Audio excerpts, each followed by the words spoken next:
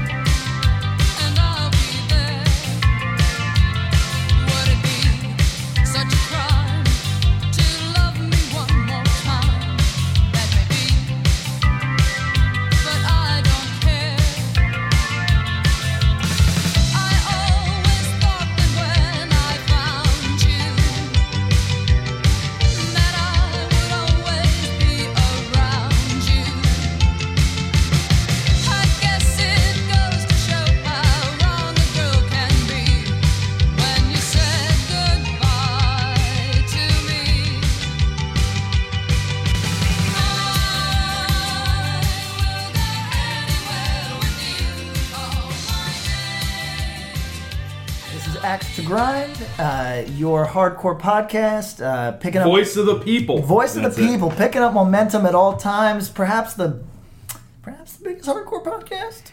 I mean, depends on your definition. Quick stop. Cool, yeah, definitely the best hardcore podcast. Oh, without question. I mean, by far, and only because we got cool listeners and you guys send us cool shit to talk about. Keep doing that. Yes, thank you very much. I'm Bob. I'm Patrick. Tom. And the format. You're probably sick of hearing it, but every episode is somebody's first episode. Thank you. So here's the idea. It's called Axe to Grind because we've been around a minute. I debate if we're old, but I think that to some we are old. For this niche, we're pretty yes. Okay. Yeah. So question mark though, because we can talk about that. Oh, we'll bring it. All right, we'll bring it back. Put a pin. So the Axe to Grind idea here is that we announce our personal biases or individual grievances by saying, listen, I got an axe to grind here. So we could be talking about any subject, musical, otherwise, etc. And when we are off on one, we announce that we are off on one. That's it. Otherwise, it's just us talking about hardcore music. So, and hardcore fuckery, all the nonsense. And we're going to start off with some nonsense today. Yes. Okay. You want? This is This is both fuckery and some heavy shit depending in a few different ways. Depending on who you are and your D&D style alignment, this is either something to laugh at or something to pull your heartstrings. And I find very few people in the middle of those because, what we're talking about is Rick to Life. For those of you who that name doesn't ring any bells, can you give us some background on Rick to Life? Because we have one of the three of us is a back to basics recording artist. That's true. That would be me, yo. So yeah, I mean, he's been around for a long time. He's formerly a singer in a band called 25 to Life. That's now a band without him. He's always had kind of a reputation for being somewhat sketchy. In the 90s, he drove around with a crazy distro. Right. With bootleg everything. Right. Like, I've definitely picked up, I think it was one of the Four Punch records, like a CD. And it was a burned CD. It was a burned CD with a color copy of the cover and nothing, no insert, nothing. And the folklore of it is, too, that the Floor Punch demos all had colored paper covers, specifically red were a lot of them. Because it's hard to copy. So it's hard to copy. And many bands in that kind of lineage followed that pattern. So he put out a bunch of records, got a bunch of people out there. And 25 to Life had a minute. Oh, absolutely. They were one of the bigger bands for a couple of years. Axe to Grind. I hate 25 to Life, and their music sucks fucking balls, and always has. I didn't mind them as a kid. I'm not even sure that's an Axe to Grind. That might be a material reality. It was just reality. But okay, so... the distro, I think, is very difficult to explain to somebody that grew up in a digital era. Okay, so distro, a crate of records, but for some it would just be records brought to a show, and this was individuals a lot of times who were deciding, as part of being in the hardcore community, they were going to bring records that they either felt were good or viable or just managed to trade at cost or Could whatever. sell. Sure. A But lot that- of people who did record labels did these distros. Right. So now imagine every show you go to, you buy like 10 shirts and say 10 records from every band that plays. Yes. And it's cumulative. So every time you go to the next show, you have all the stuff that you bought at every prior show and then sell it to people. Right. That's what, especially with Rick, that was his deal. Yes. He would play with 4 Punch one weekend, and then the next weekend he would have... You know, he might have bought 5 shirts from Porter, and miraculously now he has 20, or copies of records and all that sort of stuff. And so he did get for whatever people want to say about him being sketchy and making a living off of other people's work. Sure, he did get a lot of bands' names out there for their. That was our first kind of record that was not like on our merch table. Well, right, that it actually got out there. And so he literally spread the hardcore reality. Yeah, He really did. No doubt. So he was a frequent cameo appearance in Albany, New York with his distro. Sure. Where 25 to Life didn't even need to be playing. It was just a big show. He'd show up. And like this is maybe this is hard to explain. Maybe I'm not going to VFW shows in the Midwest, so maybe I'm out of touch. I feel like this show still exists though. They do. Not necessarily in the same way, but the prevalence, like there were several people doing this At every show. At every Yeah, show, right. Sure. And sometimes you'd show up and it's like, oh shit, Rick's here and Joe Nine-Iron. Yeah. is here, right? Yeah. And they'd be selling. They compete for your business. It and looks like right, fucking and so swap meet. So bands would be selling their merch, but also the distro is here. Right, and they'd be selling the band's merch Only too. if they were Distasteful. Yeah, the tasteful move was, oh, they're playing. I'm not going to sell. Well, this. Joe Nine-Iron wouldn't do that, but Joe other Nine-Iron, people that Rick we are would. talking about. Right. Correct. So, but the reason, so in Europe, you go to shows and there's still a distro. But we should point out that, so if you're listening to this and thinking, I know what a motherfucking distro is, like, no, you don't understand. There was a period where it really, and maybe there was also a person selling cupcakes. It literally, you'd go to a show and it was a swap meet. It was a one-stop shop for everything hardcore. Yeah. So, Rick to Life, I guess, flourished. Is that the word we want to use? He survived. He survived. He lived off his distro, and he was a character. He was 100%. He was a character in 1998 as he was in 2003, but in 1998 to the early 2000s, he was tangible. He wasn't some weird myth that existed on the internet. He wasn't a guy on a horse. Yeah, not a home. Sorry. So like he was a guy in a home. I don't know. He that might be talked in a about. home. Yeah. So he's always been an odd duck, but something happened to him, and now, listen, we're starting to get into. We're going to dance around. Yeah, we got to do some dancing. A lot of dangerous people's involvement with some of this shit. So because their grievance with Rick might have been totally legitimate and maybe none of our business, and B, because we don't want them knocking on our motherfucking doors. So, and so to start, I think there are some legit grievances, and we're not airing laundry. no, so I'm going to say that the distro being a total scam. That who cares about that? That's what I'm saying. Yeah. I don't think so. Whenever somebody would talk about beating Rick up years ago, firstly, he looked weirder than everybody, so people didn't step to him as much as he would have gotten stepped to otherwise. Yes. And he was kind of like adjacent to people that you didn't want to fuck with. Correct. And he made that known. Yeah, right. To more of an extent than it was actually in reality. Because if you speak to some, legit dudes, They like, weren't. fuck They that weren't. guy. He's They a weren't. clown. He They always weren't was. fucking with him years ago. But he was kind of adjacent enough. Like, yeah, he's a prop. He's been around forever. Let him Yes. do whatever. Yeah. But so whatever people's grievances with them were, it results in him taking a pretty bad head injury. Is that fair? Think so. Not aware. I mean, he certainly behaves like it is. Yeah, I think he might have. He got his head cracked, and since Yeah. that time, he has an already strange man has become Off the deep end. really off the deep end. Yeah. And this is sometimes to great comedic effect if you can look past the fact that the guy has a TBI. You know what I mean? Legitimately. Yeah, absolutely. Traumatic brain injury, yes. So if you can look past that, which takes a cold heart, you can laugh at that shit. Well, it takes a cold heart, but one also that I think takes ignorance, and this dude is definitely impaired. No question. Or it might be too close to you that you're like, fuck this guy, I don't give a shit what's wrong And with if him. you are too close, this conversation's only partially for you. Right, exactly. So if you're... Because we can understand too close. Yeah, because that's what this dude is now... touching. Now touching. This man is now too close for a living. He's saying things now that are, we would just say, deplorable, unacceptable, and with brain injury, still deplorable. So here's the deal. Right. There's no way someone of right mind would say these sorts of things unless it's like, my thought is... Unless he's got a death sentence. Yeah. Right, that's my thought. Like, all right, as someone who I work with mentally ill people for a living. Mentally ill criminals. That's what I do for a living. This dude sounds like it's some suicide by cop shit. Exactly my thoughts. This is not suicide by cop. This is suicide by criminal. You know what I mean? But the equivalent of kind of like, there's no way you think you can make it out alive saying these things and saying these things. So it's both a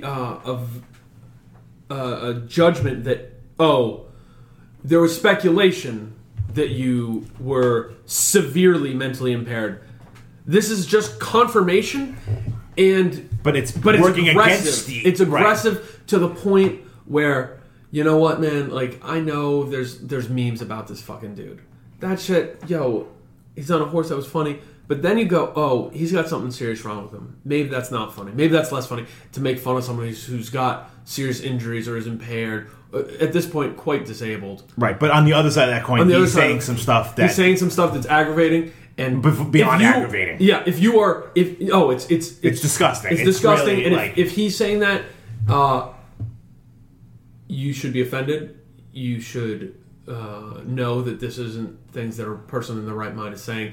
But if it touches you and your world, or even people 2 steps away from you, I understand and accept your aggression towards him. That's the thing, right? It doesn't preclude him from... Is that if a homeless guy is screaming on the street, he's clearly mentally ill, it's all good. When he yells in your girlfriend's face, you might have to push him down. And if he grabs your girlfriend and starts shaking her in a threatening way...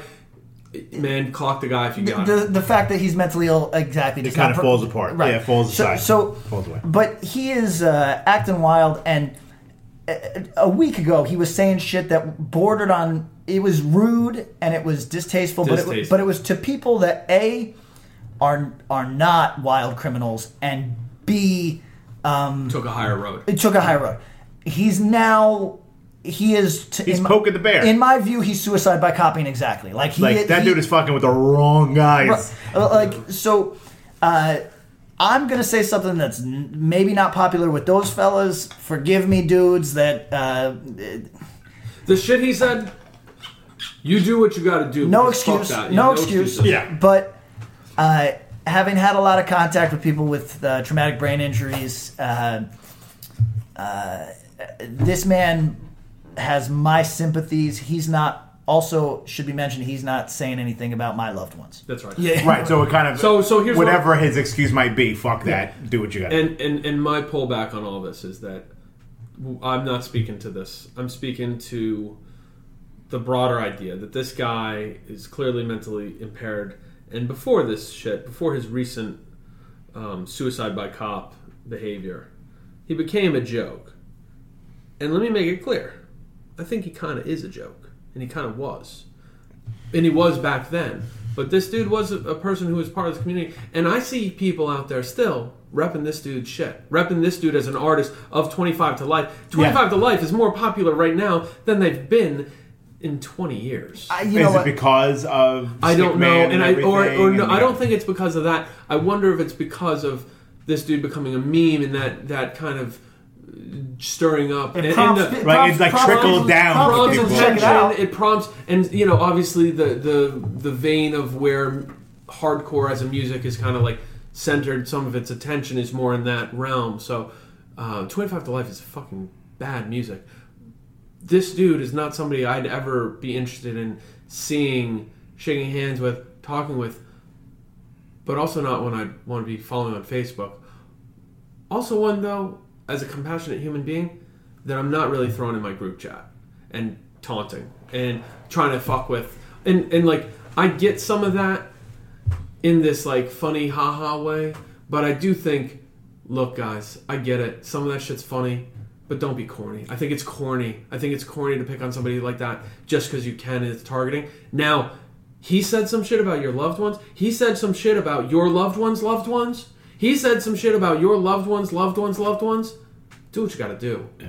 But if you just teasing this dude for no reason, come on, man. Yeah, it's in bad taste, and you'll almost never hear me say that because I think you love teasing shit. I also like bad taste. I really do. I really don't think there's any limits on who you should make fun of. But when somebody is incapable, like I don't believe in all that punching downward shit. I think that's like just a thing that people say. Yeah. This would be an example of punching downwards. This would be like if you are mocking this dude, you might just need to check yourself because almost certainly you are doing better.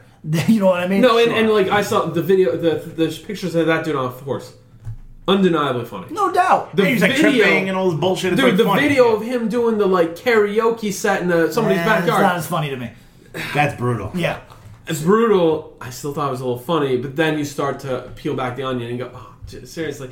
And yeah, I mean, he got paid to go and play a show with some sketchy guitar player guy. Oh, that's right. It was a sketchy. He was like a white power guy. Right.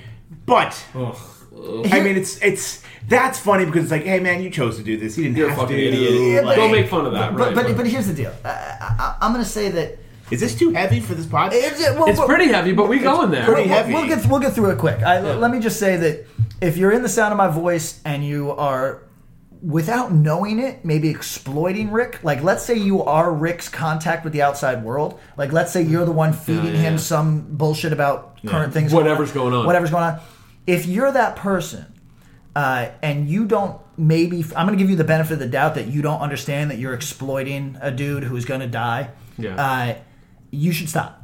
You know what I mean? Yeah, whatever. This dude hasn't been relevant in any circumstance of hardcore. Yeah. Like, let's draw a line at like 2001 or 2 because I seem to remember some. I seem to remember what's the not 25 to Life. Coming Correct. Coming Correct shows with like Strong Intention in different bands around that 0102 range still happening.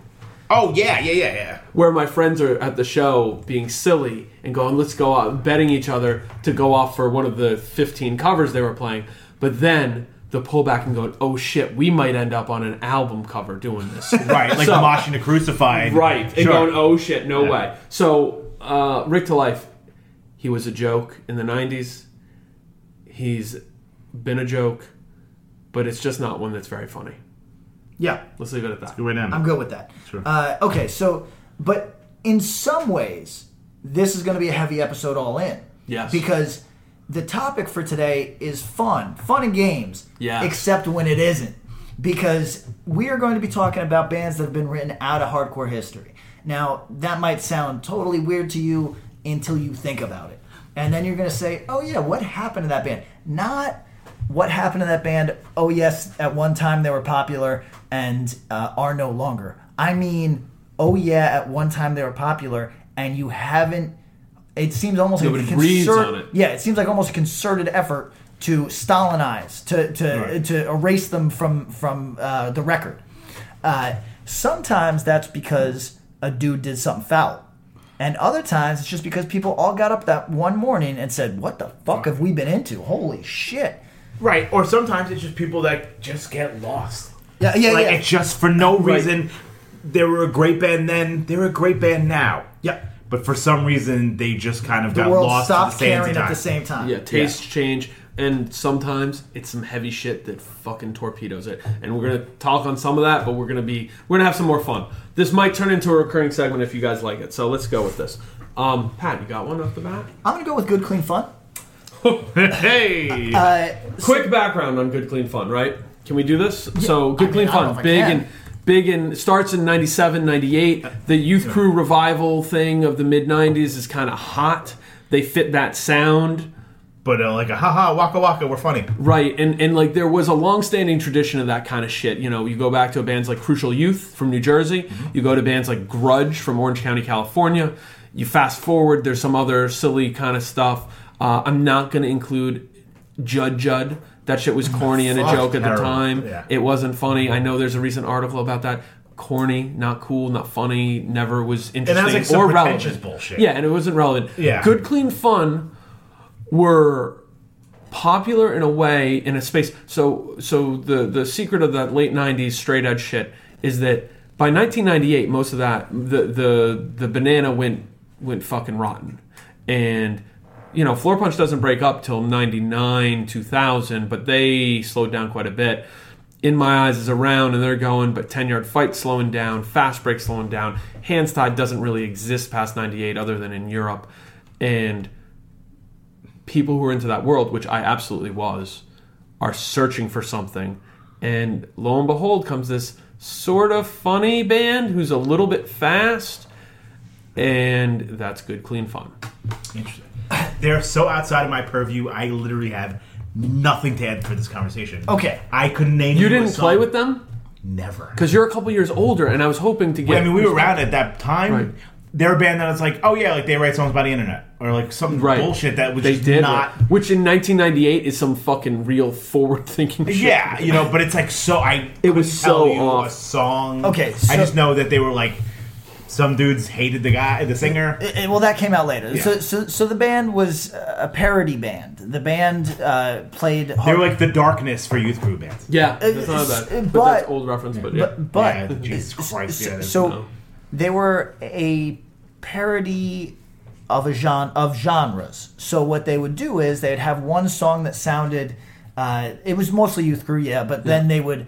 They do things like in the middle of a song, like reference something like Earth Crisis, and then play an Earth Crisis-esque riff. You know what I mean? So it was this constant citations of. So it's like Scatterbrain for fucking like. No, but it was aimed at this weird audience that was probably, whether it was intentional or not, they were catching a lot of younger people who were just getting shit. Like, I'm 16, I like all the like stock classic hardcore because that's my lane of what I was into. And a lot of people at that time, that's kind of what you were getting into. A lot of kids now are getting in more on the metalcore side, and I'm not saying people didn't at that time, but Good Clean Fun was aiming at that, like, oh, these are kids who like Floor Punch and 10-Yard Fight, and maybe like Earth Crisis, but maybe just like the reference of it, and maybe don't get all this stuff. And so they were using this like fandom that was created and kind of referencing that in the content. Yes, right. And it were people in on the joke.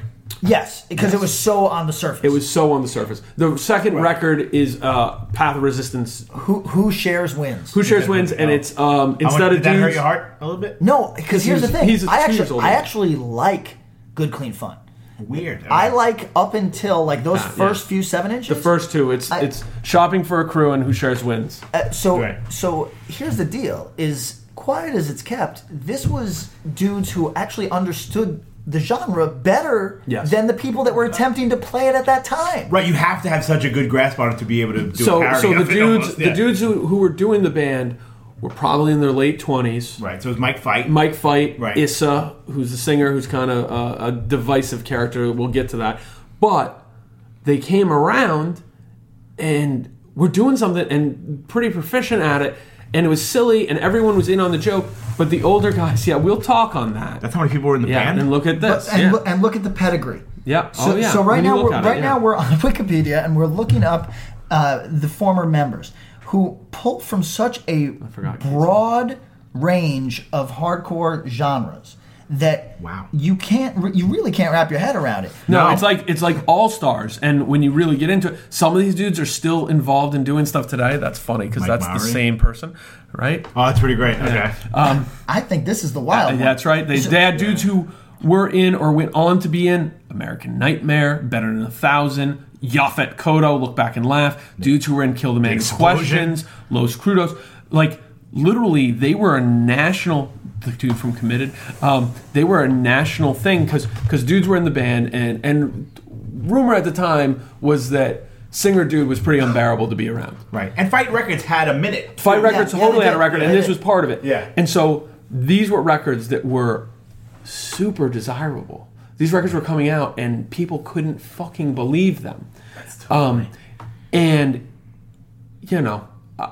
people in my age range, and those of you who are listening, you know, and I know you know, we were listening and we were kind of into it. Now, the thing was, it was a short window. How long can you be a parody band? It's not very long. It was not very long. So much work to parody. And it quickly, the joke turned, and it turned quick. And it was like, oh shit! They made a movie. I want you to understand that they made a fucking movie. They did a Prince cover picture disc record. They did like a Wayans Brothers version of hardcore. Yeah.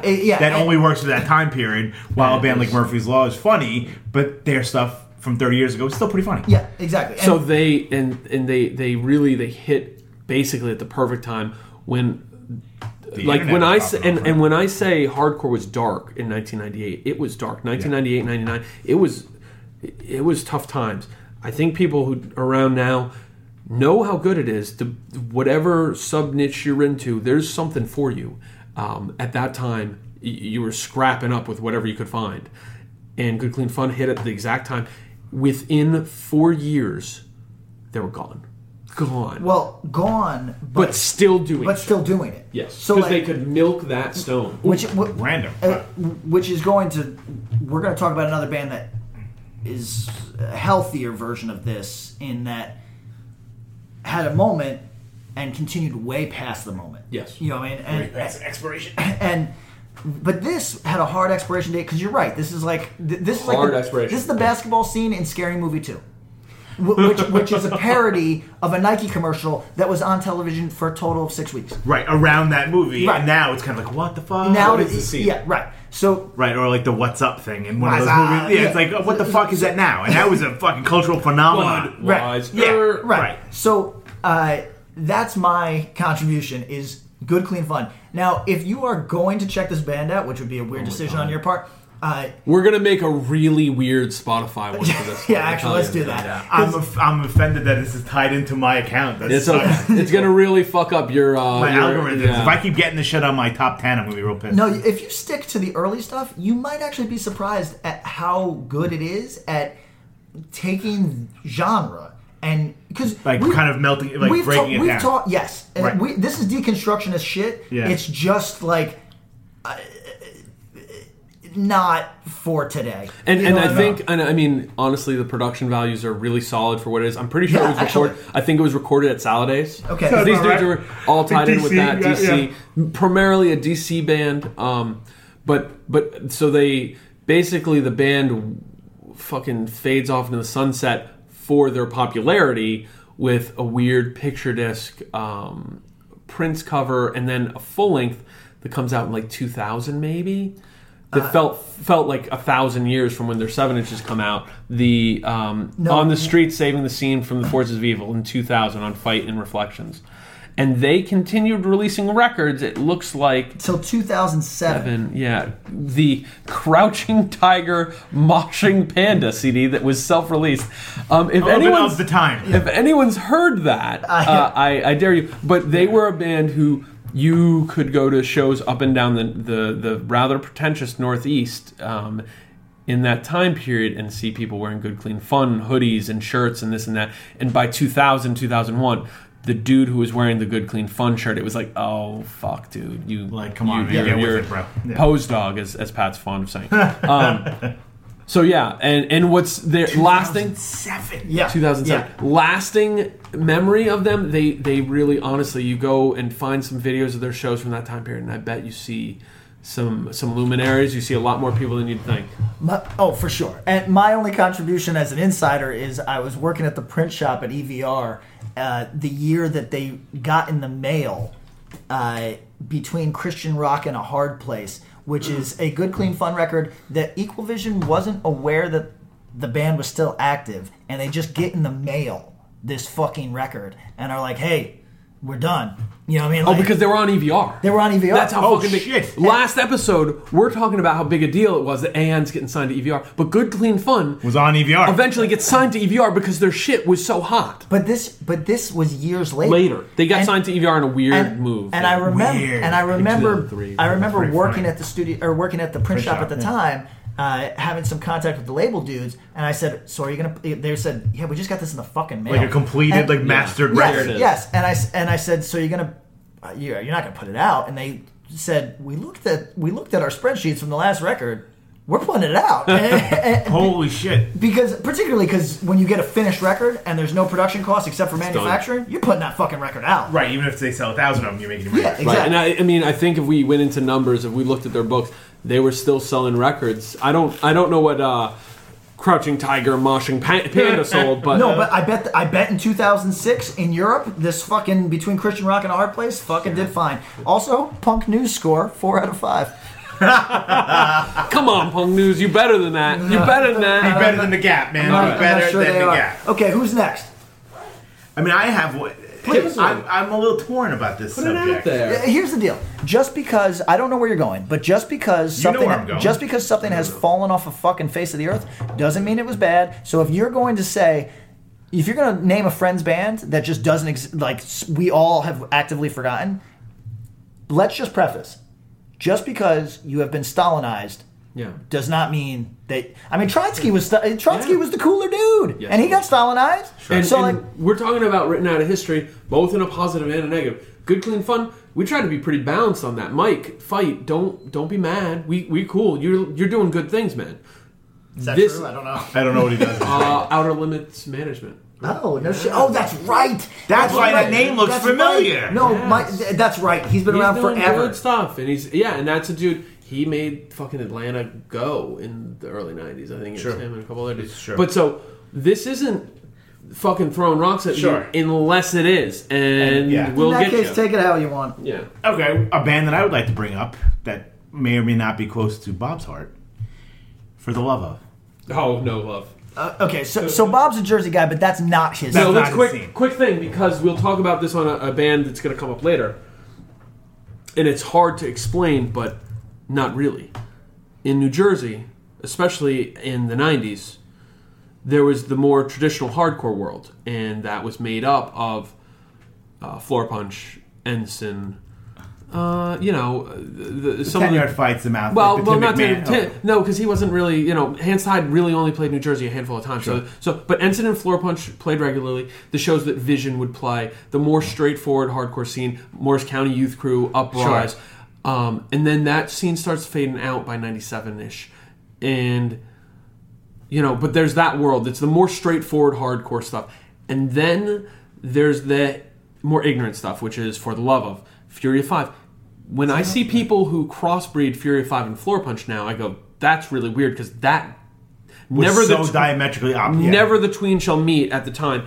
And so that was two different worlds, two different lanes, and occasionally and there were small bands underneath all that in their own separate buckets, and only occasionally I can think of like Jersey Fest, the Matt Manville benefits, the Matt, those things would meet and kind of be this fused thing. But otherwise, you could exist in World A and not know a damn thing about World B. Right, you could play Stone Pony in front of hundreds and hundreds of kids while Four Punch is playing somewhere else down the street. Yeah, and playing in front of hundreds and hundreds of kids, and they don't know that the other show's happening. Right. I thought their records were great. For the Love of. For the Love of, like that demo, I thought was fantastic.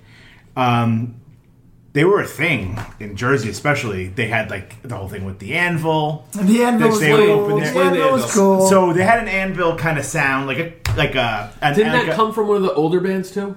I don't know. Maybe that came from one of the older. On stage though, they would hit an anvil. Right. So like on the demo, it has physically with a hammer, sparks. The lights would be completely dark.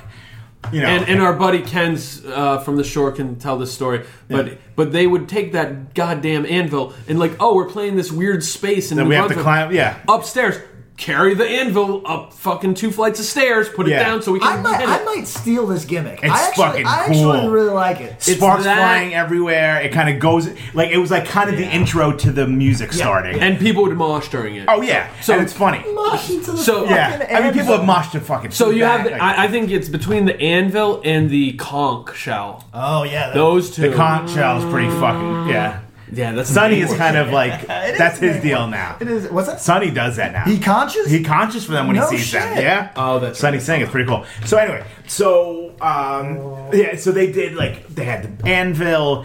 A few times they built crosses and destroyed crosses that they were playing and all that sort of stuff.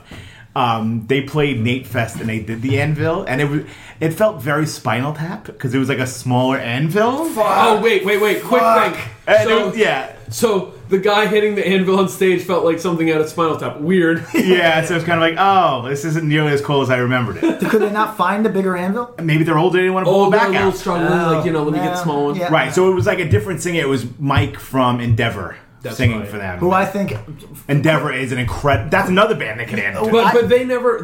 They were small at the time, but got totally forgotten. A fucking brilliant band. They're not written out of hardcore history. They just weren't in there. You and I could vibe on this for a long Dude, time. should. Kill Traders?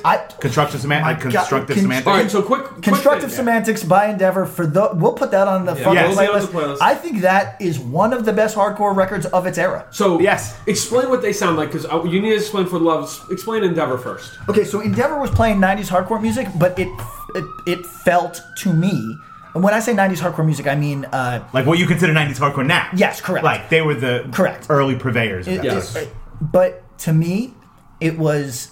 I used the word immediate last podcast. Yeah. This was very immediate 90s hardcore. So if you're listening to... Let's just use a baseline of Earth Crisis. I love Earth Crisis, but there is nothing immediate about The Discipline. You know No. what I mean? That is a plodding Yes. 90s song. Endeavor is on the other end of that spectrum, where they're still metal influenced vaguely, Sure. but, Yeah. or at least in that respect of the crunch, right? Sure.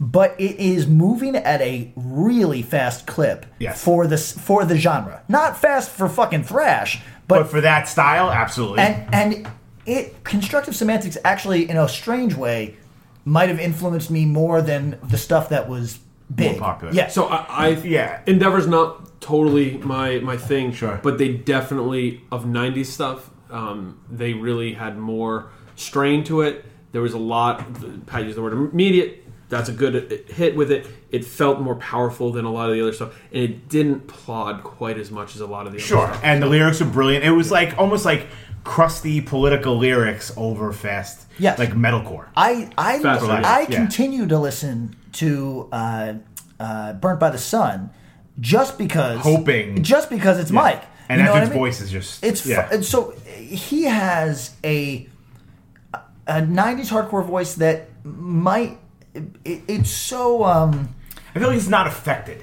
It's like that's what he would yell at if he dropped something on his foot. see I'm going a different direction with that. Pardon me while I eat this delicious Tic Tac. I was just noticing I was being very loud with it. Yeah. So it's a 90s hardcore voice. When I would always say that's one of my favorites, people would say it's just kind of standard issue. But I say it's only standard issue because it became a template. It became a template. Sure, And I don't know if absolutely. people would I don't prop Mike think with people that. necessarily hit But- that with that. No. But that's how it fucking was. It's a great hardcore voice. Absolutely. All right, so go back to For the Love of. Yeah. Because I also have a haven't- really embarrassing For the Love of I song haven't that I'd heard love to them tell. in definitely 20 years, probably longer. So Okay. go ahead. Not as immediate as Endeavor. No, but sort of kind of like an Unbroken vibe. Okay. Like at the time, they're like, wow, this is fucking metal. Yeah. If you put this on now, they'd be like more, they'd be playing No. like a regular hardcore fest and not a metalcore fest. Right. Right. But at the time, it was like, this sounds like Time Slayer. was- You Super know what metal. though? Unbroken but metal, I think is a good description. I feel like that's like kind of a pretty good like kind of overview of what Yeah, they sound like. yeah, and not metal in the mean season way, but God, Mean Season. We could talk about that too. Yeah. right. All right. Do you want my embarrassing funny? Yes. Oh, absolutely. All right, For the so love. people who know me, I've told the story. So it's like 1996 or whatever. I get the demo. I'm trying to get Wreckage to sign them, right? So we end Wreckage, up. a more relevant than Oh, you God. would realize Yeah. record label from the mid. Someone was asking me like what other bands are on your label? I'm like, Mind Over Matter, Madball. Like there's a lot of Yeah. So I meet the guy. We end up playing a show. Indecision plays a show at CB's with Candiria and Breakdown. Random. This guy, the singer, is there, right? So we're talking. I'm like, dude, I love the demo. We should do something, all of us. And he's like, oh, we should do an Indecision for the Love of Candiria tour. I'd be like, oh, I'd be into that. I was like, God, what an era. It's so weird. But it would've been- I mean- Candiria- oh no, it would have been great at the time. yeah. So I was just like, you know what, though? Why the hell did you guys kick your singer out? He was such an awesome part of that demo. And he goes, I don't know what you're talking about. Like, I'm the singer. I'm like, you're the guy in the demo? He's like, yeah. I was like, oh, you know what? I don't know where I heard this from, but I heard you got kicked out. I'm glad it's not true. Oh, no. 2 days later, he Yeah, got kicked out of the drop it. fucking band, and I don't know how. Someone must have told me earlier, Yeah, and I broke it to the guy. It's Yeah. like when you were getting kicked out of Most Precious Blood, Yes. and Justin, I wasn't gonna say it. And Justin asked me, out of nowhere, What do you think of Rob Fusco? You know what I mean? What was your fucking answer? I said great front person. I said really good fucking a very electric front person. He's gonna take this bitch into a nosedive. Axe to grind. I have nice a total to know axe you to grind. guys. Yeah. All right, so For the Love of... Oh, wait, were we still on For the Love of? No, but I think they were a great band that I think the kids that love 90s hardcore, like the younger folks, that don't talk about it, but I think if they kind of checked it out, they'd probably be really into it. And the one thing I'll say is I don't think they were big band. They definitely had a moment in New Jersey. Like, you would see For the Love of stickers all the time. Right. Definitely had a really big they're like, love. At their peak, probably drawing 600-700 people. Is that real? Yeah. At like Middlesex and stuff? Really? Dude. Yeah, they did. Now, here's the deal. It's like one of those local things. You see it a lot in California. New Jersey gets it. That band, The Banner, in the early 2000s. Oh, yeah. That's a great... let's segue right into that. Well, Hundreds. I'm not... but they were drawing 600 to 700 people, but then they go play Maryland, and they're, playing to 30 people. Right. I don't have the idea of, like, For the Love of outside so of For the Love of outside outside of our area... I don't think played. I don't know if they toured. I don't know if they got to Albany. No, I don't think they did. And I don't know if they have. Because of when I got into stuff and the stuff I kind of got into, I knew them because there was 2 girls at my high school who liked that kind of stuff and were more into that shit.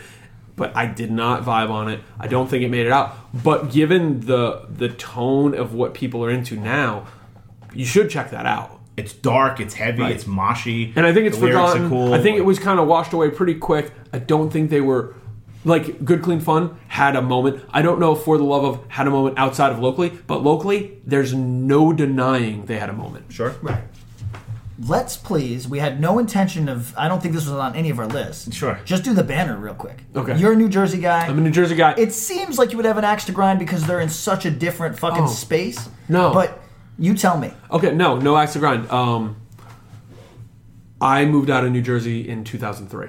So this is just as The Banner. The Banner were a band before this and had been doing things. The singer, Joey Southside, very nice guy. Absolutely. Actually drew the logo for my friend's band Get Real and was tight with all those guys. He did the fish? He did the fish. That's now. So a lot of you guys have tattoos of that. Yeah, right. Tattooed on 55 or 60 people. Holy shit. And that's not counting the 30. Was that forced? No, that's by choice, which is the outrageous part because the guys in the band are like, really? Yeah. And that's not counting the Blind Justice fish tattoos. That's a BR instead BJ, of BJ instead of GR. Got it. Which also has somewhere in the 10 to 20 people tattoos of a ripoff logo. It's great.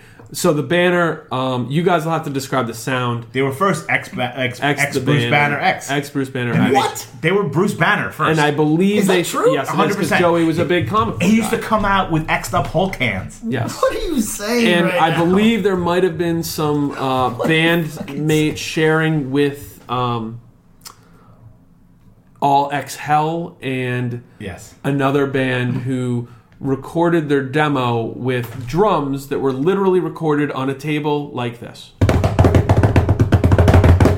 Like that were the drum tracks. Pretty good. On a table, and I don't remember the name of that fucking joke band. But anyways, the banner started kind of silly, not really serious, but then realized, hey, maybe we have something here. Definitely vibed on some of the more ignorant New Jersey shit. Probably one of the progenitors of like, we kind of like real hardcore, but we also like this more like ignorant bullshit too. Mixed with goth. Well, eventually That's mixed later. with goth. That's later. Eventually mixed with goth.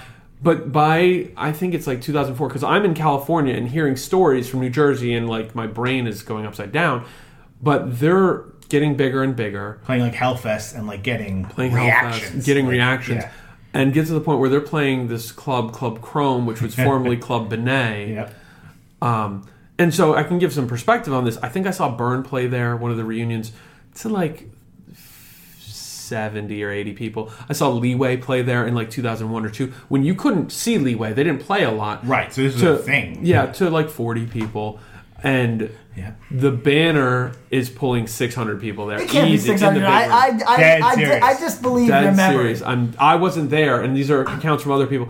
But they're like, oh, do you remember that Ignite Reach the Sky show we were at? Double that attendance. and that's like a 300 cap. They're like filling the place. This is a place that AN and Poison the Well are headlining. Yeah. And the Banner was able to go and headline there. And they played a lot of those kind of shows too, opening for a lot of the Trustkill stuff. Eventually to the point where they were just overshadowing all that shit. Yeah. So, like the only band that was bigger at the time was shit like Census Fail or something in that realm. But the Banner were more to the hardcore lean of that shit. But had kind of ins with those bands. So they play with like My Chemical Romance. They play with these bands because they all kind of grew up together. Yes. The funny thing is, their records, like their later records, are actually so much different. And if you knew the Banner as like the jokey straight edge band, you'd be like, I'm never going to check this out. If you actually listen to it, you'd fucking love it. They have a record called Frailty. Yeah, 2008, which I think is past. If I had to guess, I think that's already past their sell-by. But the record is so good. Really? Okay, dude. I thought Tom was holding back on saying that because he was afraid that I was going to be a real dick about it. But I think like it's a record that they not my world. You know what though? I bet you if you listen to it on the way home, pull it up on Spotify, check it out, you might be surprised. Didn't they go for like a dark, like ooh, we're dark? Yeah, that's hard for me. That's a tough. But like in a dark, in like an All Pigs Must Die kind of way. I see, but that's tough for me. There's too. no like damage. It's fucking. Yeah, see, his voice is sick. Listen, the artwork is great. The lyrics are good. You're open to that. Bob is closed to that, and you're my door is only open a crack. You know, what I mean? You're the Bright Side record, like with the head pointing out the window. Yeah, exactly. I'll give myself the door cracked out of respect for Tom, and I'll listen to you might be shocked. I might be We're shocked. all learning and if I new am, things. They put out a record. I'm going to make you Metalcore Shed by the time I'm getting you into shit. They put out a record in 2014. Which record was that? Grain on Good Fight. Yes. Holy fuck. Where bands go to die. I mean, we played with them at Starland Ballroom, and they did very well. So, quick thing, the band, a weird, funny side note, is they have a shirt that is pretty funny. It says, like, kill all rapists. Mm-hmm. And it's got some dude pedophiles. Kill all rapists and pedophiles, right. Right, it's like a skinhead holding, like, the justice Yeah, thing. It's like a rapist and a pedophile. Yeah. And I don't know what band. It's some bigger metalcore-ish band or pop-punk-ish band, but some true garbage. Wore a patch of it on the back of his jacket, and that hit Tumblr when Tumblr was fire, and they sold hundreds upon hundreds of those shirts on their online store. I would just retire after that. I'd be like the band served its purpose. Pretty wild. So, pretty wild. Any idea why they disappeared? Why they've been written out? Because they've been written out. No, because they stopped touring. They never hit success in a touring way the way they did locally in New Jersey, and they got older. And I don't think they got written out as much as they weren't there. And I don't think their records had a lasting appeal. But their live shows were really big at the time. And Tom is speaking highly of their records, but who put the records out? Ferret. Yeah, Ferret, right? And Good Fight. Ferret in the late era, and then Good Fight. It's I don't think they had the space to be acknowledged in the way that maybe if this band existed now, they might have more room to breathe. I don't know. I think, and it might be they might have gone a different route, and it wouldn't have been pigeonholed as this moshcore band. That's right. When if they would have come out with Frailty 3 years ago. I don't know. Do you remember this when dark shit reached super saturation, and we just got all sick of dark shit at the same time? Yeah, like everyone bought an Entombed record. And wrote that. Everybody wanted to.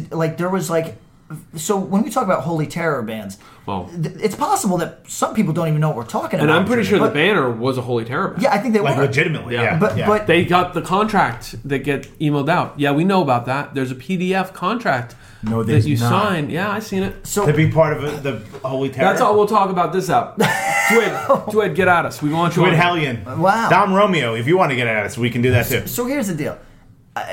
Those Holy Terror, which again might be not a thing that's even on some people's radar at all, sure. like at memory radar, was unavoidable for about 2 years. You know what I mean? 3-4 maybe. And there was so much of that shit. And when I say so much, it's like when people talk about like Krishnacore and like they're like, oh yeah, it was Shelter in 108, but then if you want to dig, it's like Refuse to Fall and Prima. Right. But never that much. No. You know what I mean? Right. It's just in our memory. in my memory, I felt like I couldn't fucking go to a basement show on the Eastern Seaboard without going to some fucking terrible Holy Terrors thing. So I will go to this because the original topic, and Pat, I got an axe to grind with Pat on this. Boom. He took our content and twisted it poorly. Fuck, all right. He butchered it. No, but you actually simplified it in a good way. My original question, which was, what bands have been rewritten?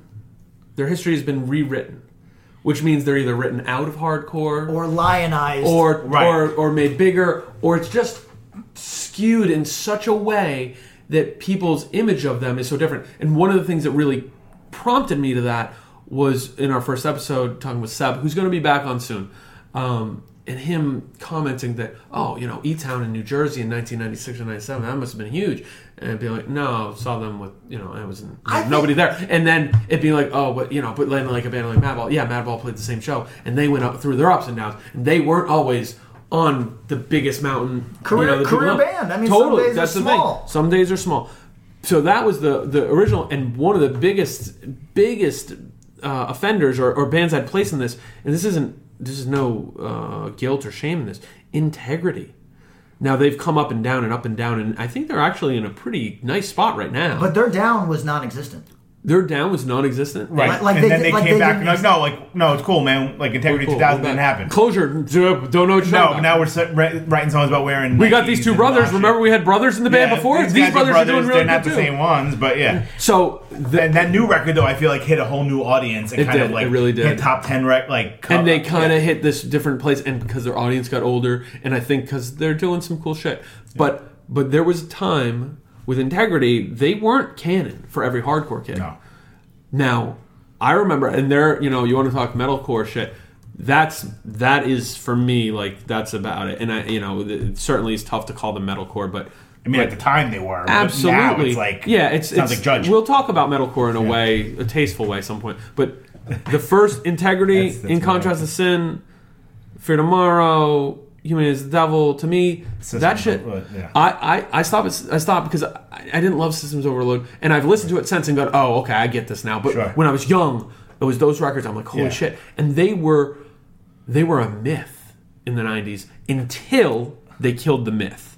Right. And they killed the myth with Integ 2K and Closure and a few weird. I think they played Cleveland in '99 or 2000, and Dwid had a boa, and it was like some real fuck that shit. People. Okay, so here's a funny thing. Does anybody recall the white contact lenses? I was just going to say that we drove up specifically to see them at the QE2 because they weren't allowed to come to New York City. Yes. Yeah. Or the surrounding areas. We can get into it. Yeah, I don't know if we want to. So we drove up there. Like we had a show in like New Paltz or something. So we went up the night before to be able to get to see Integrity finally. And I guess like Justin and I like approached him, and he like turned to me and he had these white contacts in. And I was like, "Hey, man, you guys are great." And he had a friend that worked on like the X-Files or something, and got him these fucked up weird contacts. For perspective, people. Right. If you are 19, that sounds lit to you. Right now. In 2018, that sounds like of course he had white contact Yeah, lenses. like so did fucking X-Tentacion wear some shit. Right. Exactly. All my favorite SoundCloud rappers wear white contacts. But what's the problem? But I should tell you that at the time, nothing could be lamer. Yes. On planet Earth. Right, I was like, this is so fucking corny. Yeah, no judgments now. I'm not. Listen, I'm an old man. I'm out of it. I'm out of it. But do your white contacts all day. In 1996, when I saw that, I was fucking corny. The fuck? And did you see them there? No, I actually. Is that the show, the famous show, where they pushed a girl off the stage? No, that's earlier. That's earlier? Yeah. This I don't think so. This kind of went off without a hitch. Okay. But now, mind you, you're talking about the video where they push a girl off the stage. So some background on Integrity.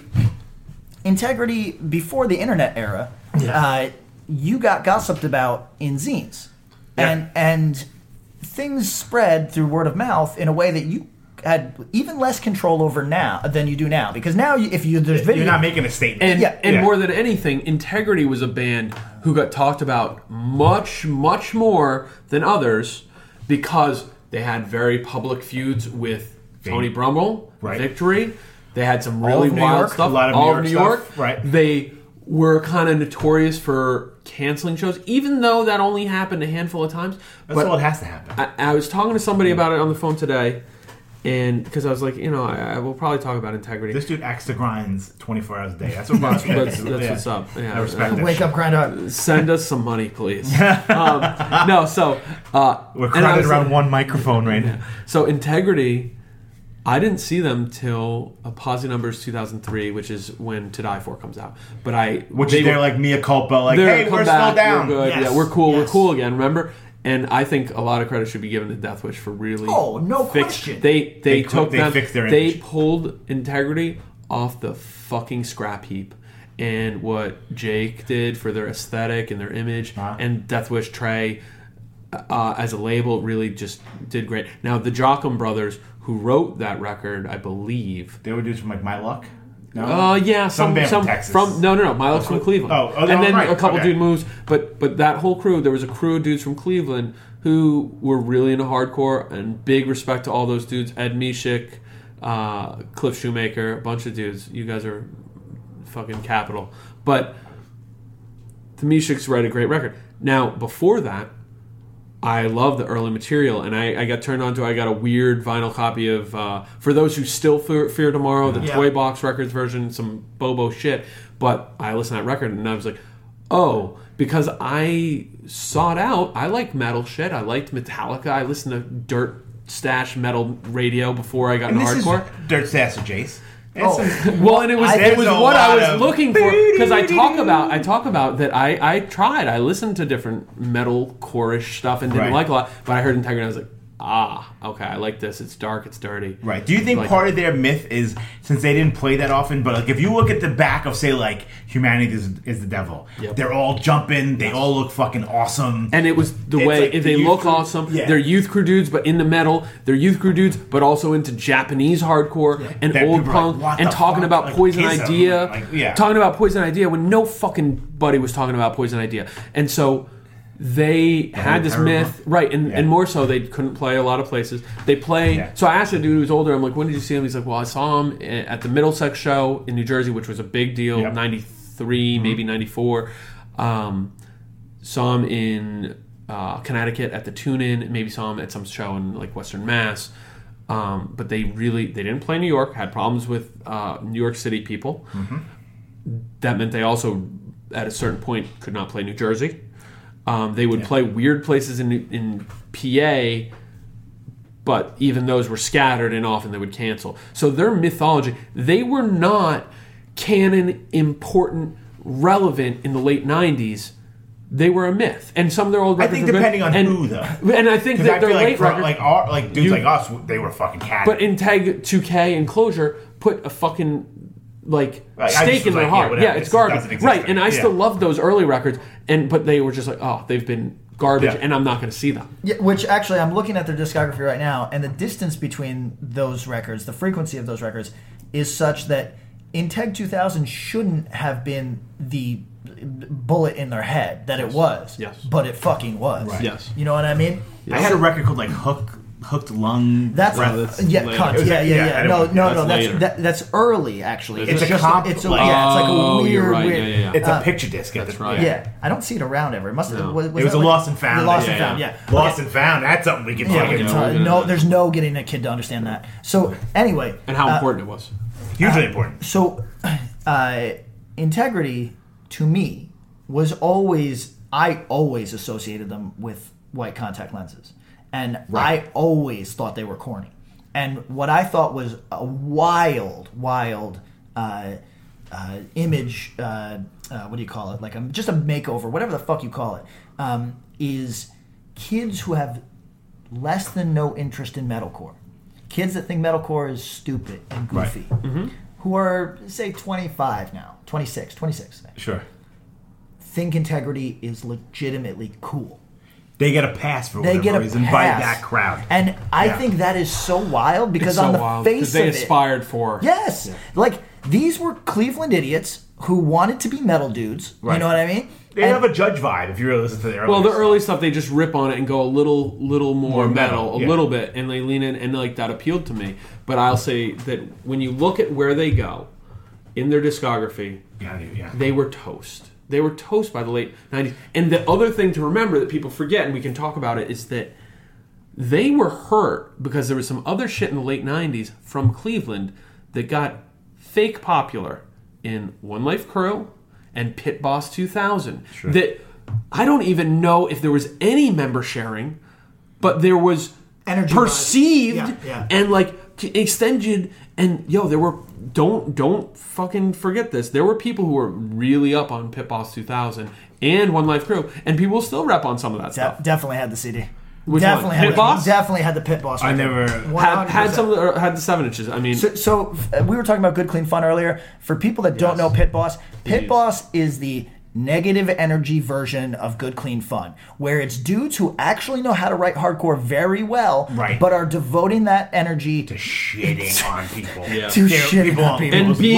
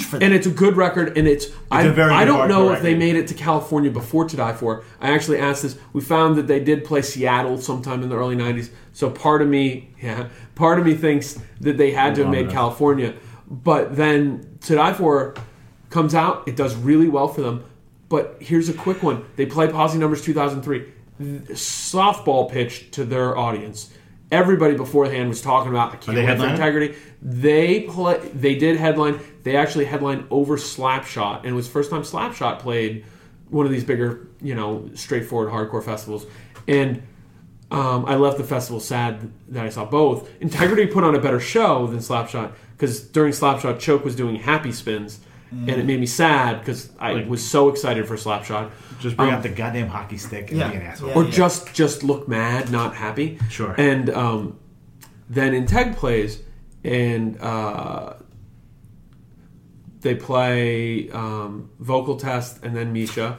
The room explodes. It's got it. Yeah, I mean. And then they go into their third most popular song, and everyone's like, oh. And they have a couple moments, but if we're using the advanced analytics of Hardcore 2018, active participants were slim to none. Yeah. A lot of people standing there looking, and, you use this, talking about Iron Age a little bit, the, like, poser magnet, where it's like everybody talking about, oh, I love integrity. People just stood and watched. Because they don't, it's more stand and watch music for a lot of it, Ringworms like that a lot. Ringworms one that their history, no one cared. Record's great, demo's great. They weren't relevant. Death Wish is another one. They saved that band. Right. It was a thing that Ringworm was an amazing band to be around as long as they. I put Ringworm right up there with Self Defense Family as bands that have continued to play despite the fact that it took generations to catch on. Sure. You know what I mean? Did they ever catch on? Ringworm, as I understand, does better business as a metal band currently than they ever did as a hardcore band. No, they do good business, but still, when you go see them, it's a lot of standing. Oh no, people for sure. waiting for Justice replaced by Revenge so they can mosh them. But I mean, that's just And that's an issue. So, anyways, Integrity, this whole long fucking thing. They have that little bump to die for. They do a couple records. Then the Holy Terror thing really kicks off.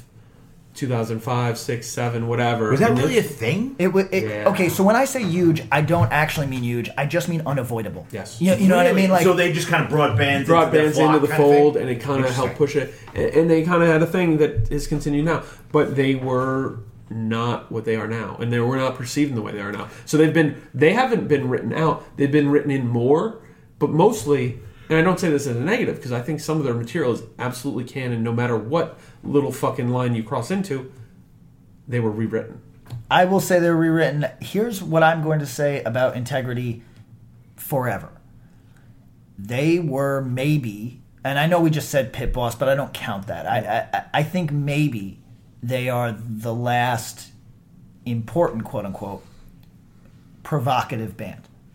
They are a band that when actually provocative, provocative, like they were fucking plugged in with serial killers, and they were fucking it wasn't like hey, I'm spooky. It was like a legit fucking you dudes are nuts. When the shit happened and they pushed the woman off the stage, in interviews they would say, "Yeah, we kicked her off physically. Like I booted her off the stage." Yeah. They knew that wasn't true. You know what I mean? Yes. But they wanted to add it to it added to the mythos. They realized their mythos was making them bigger than they were. Yes. And they leaned in on it, and they used their imagery, and I think and they were for one better of the and first worse bands to do that. Better and worse, they're one of the first to do it, and has pervaded. And that's kind of hits hardcore where it is as a subculture. We have our own mythologies, and Integrity was a pretty fucking big one. Correct. And I think that whole Holy Terror might strike me as totally tacky, but that I miss this shit. I wish that there was more things that were yes, our songs are we reference serial killer shit in a way that is only slightly against it. You know what I mean? Like Charles Manson's kind of that kind of references an understanding of the mentality. Yes, kind of thing. I this is school shooter music before school shooters were a thing, and I like that exists. Yeah. Okay. I mean, their tour poster. I have a tour poster of theirs. They did a tour of Fury 5 in Europe. Of course, in Europe. Yeah. And it's literally Charles Manson. Their logo looks really fucking white power. Yeah. You know what I mean? No, the fucking Holy Terror. The Holy Terror. Folks. Yeah. It's very Swazi adjacent. Right. So, that shit to me, I wonder where they fly in 2018. Oh, they get a total pass. Total pass. Think about that. Is that cool? Is it not cool? That they get a pass? I mean, I'm asking the audience. Is it cool? Is it not? A lot of bands. Is it grandfather? Sketchy shit on there. No, I mean, here's the thing.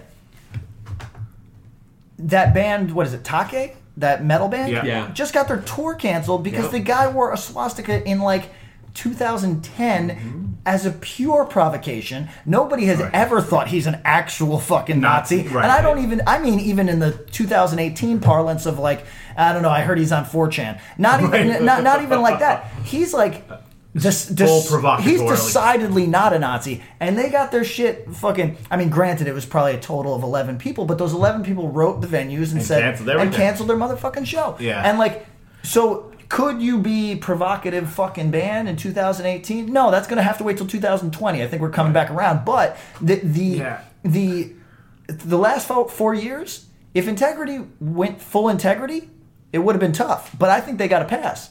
Yeah, I do. Yeah. The number you have reached is 100.7 WMMS. It wasn't just a radio station, it was a lifestyle. Cleveland is a rock and roll city for sure. Get down! The Wrath of the Buzzard. WMMS. Cleveland. The rise and fall of one of the most iconic radio stations in America. Profiles, The Wrath of the Buzzard. PROH Files. Subscribe now wherever you get podcasts. Hi, this is Chad Nicefield. And this is Justin Press. We're the host of Making Waves, the Shiprock podcast, a part of the Sound Talent Media Podcast Network. We're inviting you to sail away with us on an epic journey in musical enlightenment. Every week, we bring you only the best artists in rock music and discuss everything from the cruise, to the stage, to the saga of being a professional recording artist. We'll have lots of special guests along the way, so tune in every week. Your stateroom is available every Monday morning, so welcome aboard. Hey, what's up? This is Blake Weiland. I'm the host of the Tone Mob Podcast. It's a show where I interview guitar people about guitar stuff. We talk about their pedals, their amps, their accessories, their preferences, all that stuff, as well as a healthy dose of whatever comes up. Topics have ranged from aliens to addiction and anywhere in between. Oh yeah, and pizza. We're definitely going to be talking about pizza. So get the show wherever you're listening to this podcast at. Just search The Tone Mob in your search bar and it will pop right up. Come join us. We're having a lot of fun. Thanks for checking it out. All right, who's next? All right, there's so many. Let's do one that we did talk about that I think is interesting, and it's a little more modern, and one that I think all three of us can actually speak on a bit. The Mongoloids. Fuck. Okay, let me throw the hot takes out. One of the best frontmen of his era. Absolutely. Agreed. One of the best front people of the last 10 years. Yeah. And I don't know if anybody, I don't know, like, you know how hardcore is always looking backwards, always mining shit from fucking whenever. Yeah. I don't know if they'll ever be mined. Because, it's just not a thing that people think is cool. And I just think that if they had been there, now I wasn't a Mongo head, you know what I mean? Don't get me wrong. But... Sure, but they were also mining Sheer Terror. No, without a doubt, but I'm saying Sheer Terror. Listen, I like Sheer Terror, but Greg was doing a youthful jumping Paul Bearer that never existed. Never existed. Yeah, Paul was never jumping around. So I thought that they sucked and were awesome at sucking. I thought that they were not a good band, but incredibly good at being not a good band. And I know that sounds like the most dismissive thing that anybody's ever said. It's like such a halfway count, but it's a full compliment in that their ownership of their partway musicianship and full entertainment value, I think, makes them fucking awesome. And I'll go here before I say other things. Musically, those dudes, especially early, the original lineup, had fucking chops. Those dudes had riffs, all of them talented musicians. Look at what those dudes are doing now. Yeah, the drummer of the Mongoloids is in several bands and also acts as a studio musician, and basically is one of those dudes who gets flown. Hey man, we need somebody to lay down some tracks. Can you jump on this plane? Really? We need you in Nashville. Yes. I know nothing. Dave, who was not in the original lineup, but later second guitar, maybe some bass. Gagliardi, do you know him? Sounds right. Yeah, in Trash Talk. But also, studio dude, also a dude who's this insert name of famous rapper texted me, I need to go do some stuff for him. Unbelievable musicians. And the dude who wrote most of their riffs is totally out of music and has been for... Is that right? Yeah. And he wrote a lot of the early shit. It's funny, for them, they kind of hit my radar first because of the controversy more than the music. Which controversy? Well... Go for it. No, but I think... Which one is the right comment? Right, but I think it's this guy, it was before I had met Greg or whatever, and it was sort of this dude robbed his band and they all left him, so now he's like, it's the Mongoloids is one guy now, but they have to get other people to fill in. There's beef. Who's getting jumped here? He can't go to this place. There's always fight. Like that kind of preceded me even like before, so you weren't even in on them yet. You hadn't heard of them yet. I mean, I knew the name, but I never really like gave like because their name was the Mongoloids, as one of the shirts that I helped them make, which was a Smucker's ripoff with a name like Mongoloids. It's got to be good. Yeah, it's a terrible name. You don't get enough credit. Yeah, that one's mine. So. Mongoloids, that's a provocative name right there. That couldn't fly in 2018. No. What about their shirt? This one's not mine. This goes out to my friends Jeff D'Agostino from New Jersey. I believe my friend Sean Uri. Well, he was throwing some Jersey friends, right under the bus. No. This is a good one. Who should, along with Greg, a lot of creative ideas for shirts. But because they were so offended by the majority of the Mongoloids audience, made a minor threat ripoff with a Mongoloid sheep that just said, "Who is minor threat?" Oh, they honestly they sold all those shirts. They were shameless, and that was part of the thing. Absolutely. Didn't they make the whole like Have Heart Won't Be Straight Edge next year? No, they made the Verse Won't Be Straight Edge next year. Good fucking call, by the way. They were fucking right. Yeah. So Greg's still straight edge.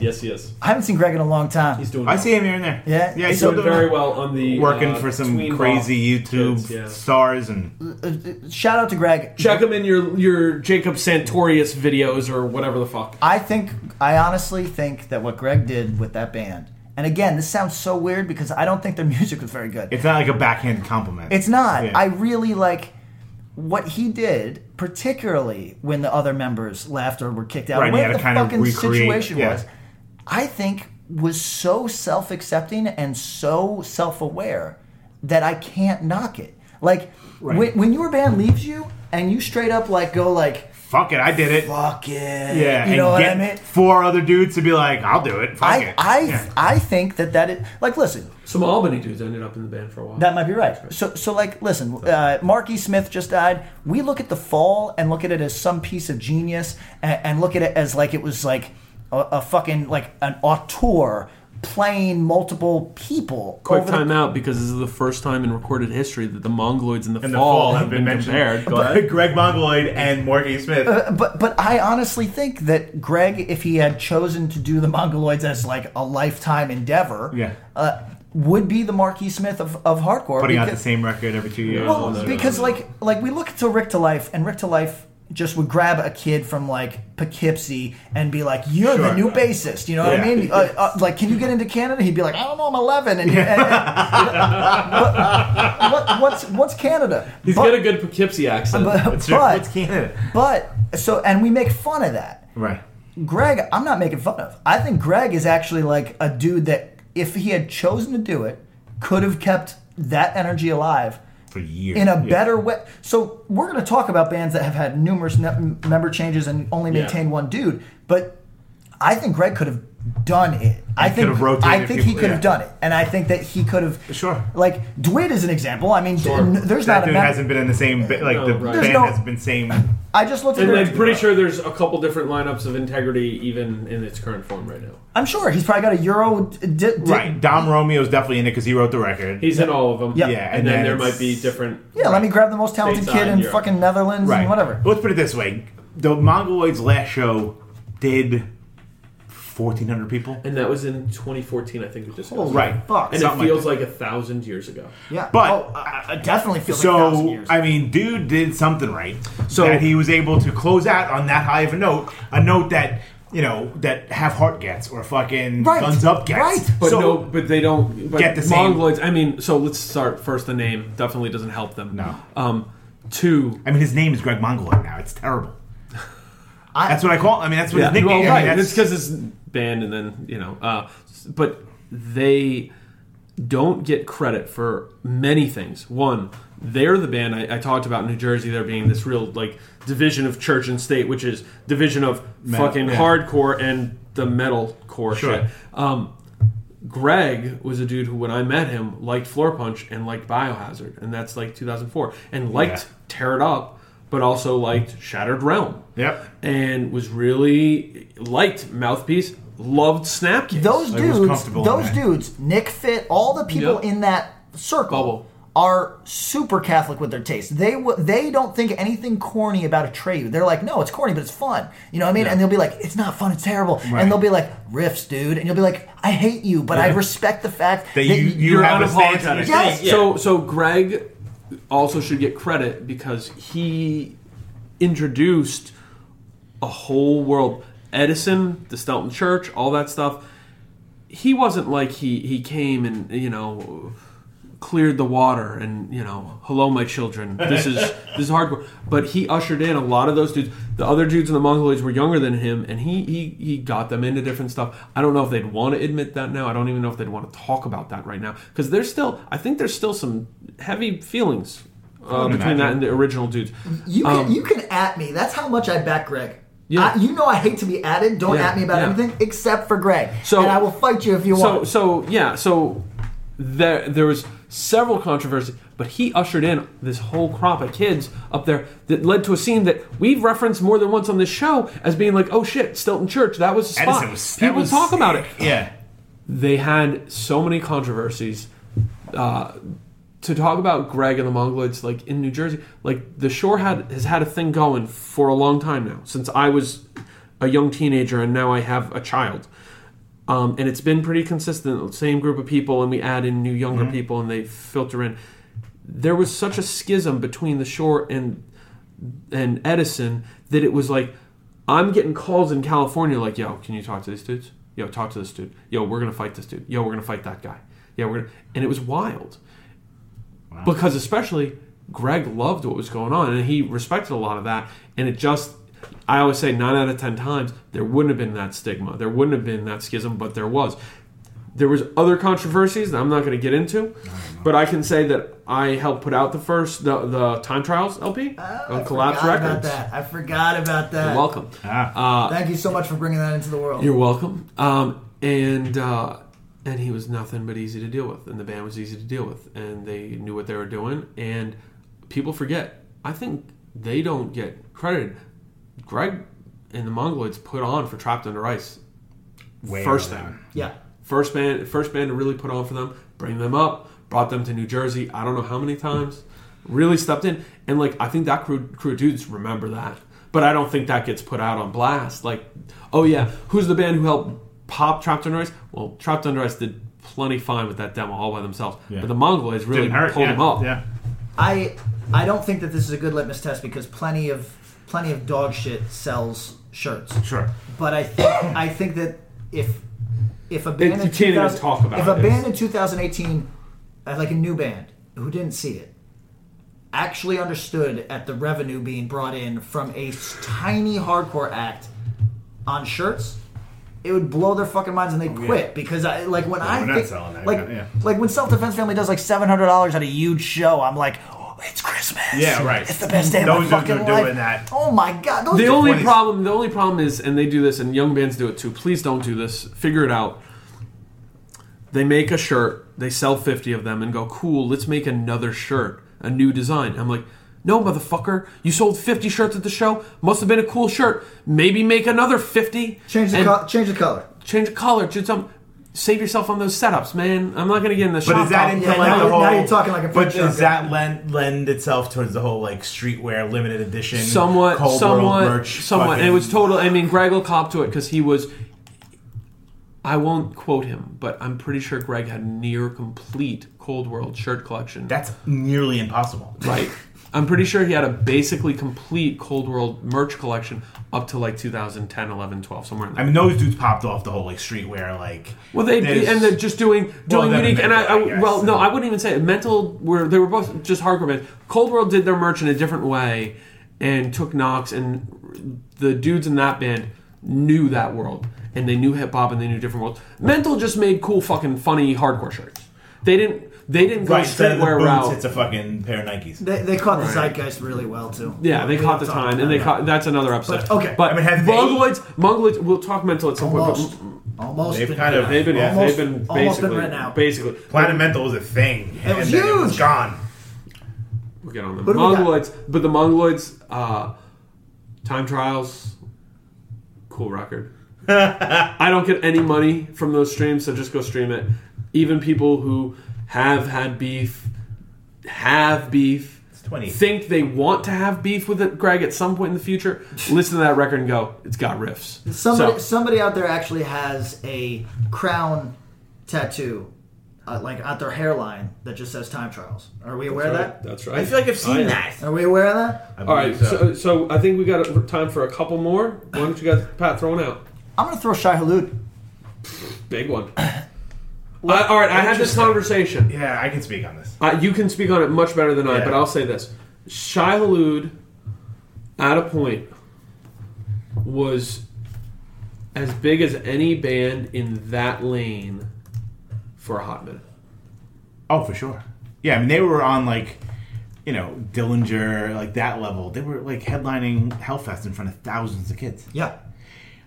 I think it's funny. I think they've kind of been written out of history, but their actual impact is as big as it's ever been. It's got some of the they are one of the longest tail bands I can think of because they played for a hardcore band. They played hardcore shows. Yeah. Played metal-ish shows. Played whatever that crossover scene was. Barely. But their influence on mall, and mall metal isn't a thing anymore. I understand. I sound really dated. I say it. But to stick to your guns, the ghost inside. Counterparts is legitimate a Shai Hulud tribute. 100. Like, was it 100? Like, it is one of those bands. Like all of those bands. And when I say mall metal, listen, I'm certain that there is a counterpart. Actually, you know what? There was a counterparts. Somebody that is in their management world, whatever, played a counterpart song for me that they were like, "You will actually enjoy this." And I kind of did. You know what I mean? I wasn't mad at it. It's well done. So like, here's the deal. I'm not, like, when I use mall metal, when I was a kid, that was a straight insult. Ooh, I bet. Now, that was like some corn shit. Like, Yeah, when you say mall metal, that's heavy words. So right. I've used that a few times.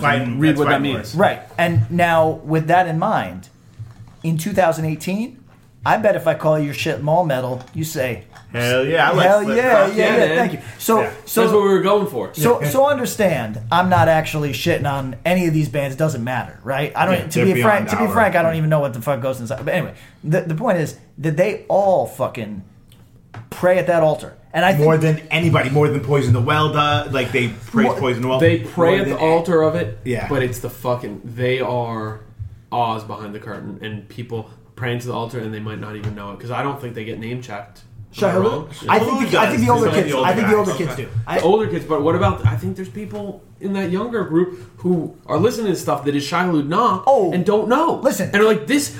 We're ripping off Counterparts. Counterparts. I'm just friends who know them or whatever. I'm confident that they 100% know who they are. Like, yeah, we play Shai Hulud riffs because that's what we love.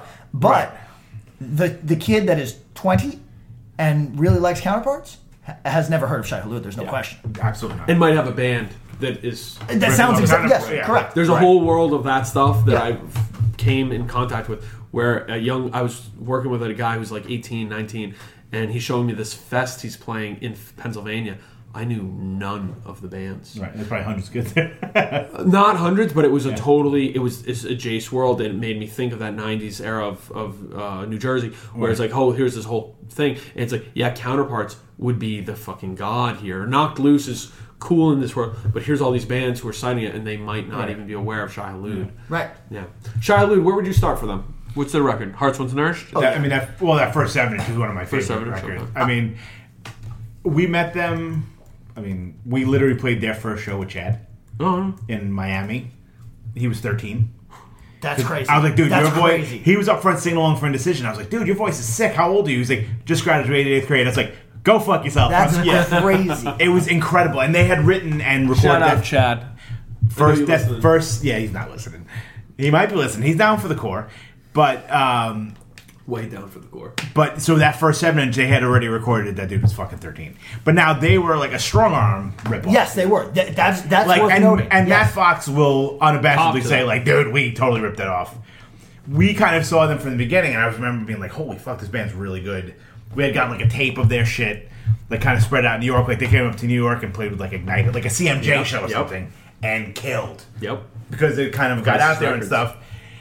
I think the reason why their legacy has kind of gone away is you can't have 9 different singers. It's ridiculous. I think you can. I think that there was a way that.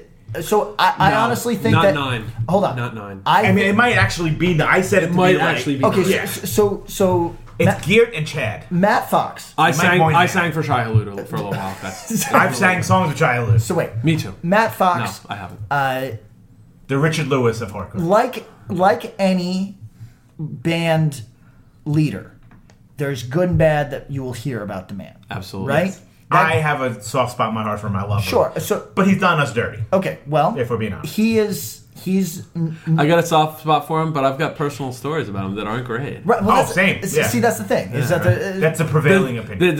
And it's not even an axe to grind because I actually really like the guy. He can really talk on comics. No, he's a nerd. Yeah. Dorks. Here's the thing. I think that he is a prime example of the wrong guy for the job. Because he is an uncomfortable weirdo. If he was the Dwid, right, the enigmatic, or a Wes, or something like that, or even charismatic, whatever, or even the kid from Rival Mob, Brendan, somebody who either has a vibe, whether that's mysterious and ooh, right, or hey, I'm funny and self-aware, and they have that attraction. Yes, right, the magnitude. He could replace the fucking singer every show and just fucking own it. But because he is a very anxious, weird, he's an OCD fucking weirdo. And he loves this band so much, and he kind of cultivates it so much. It's his, yeah. To the point that he broke it.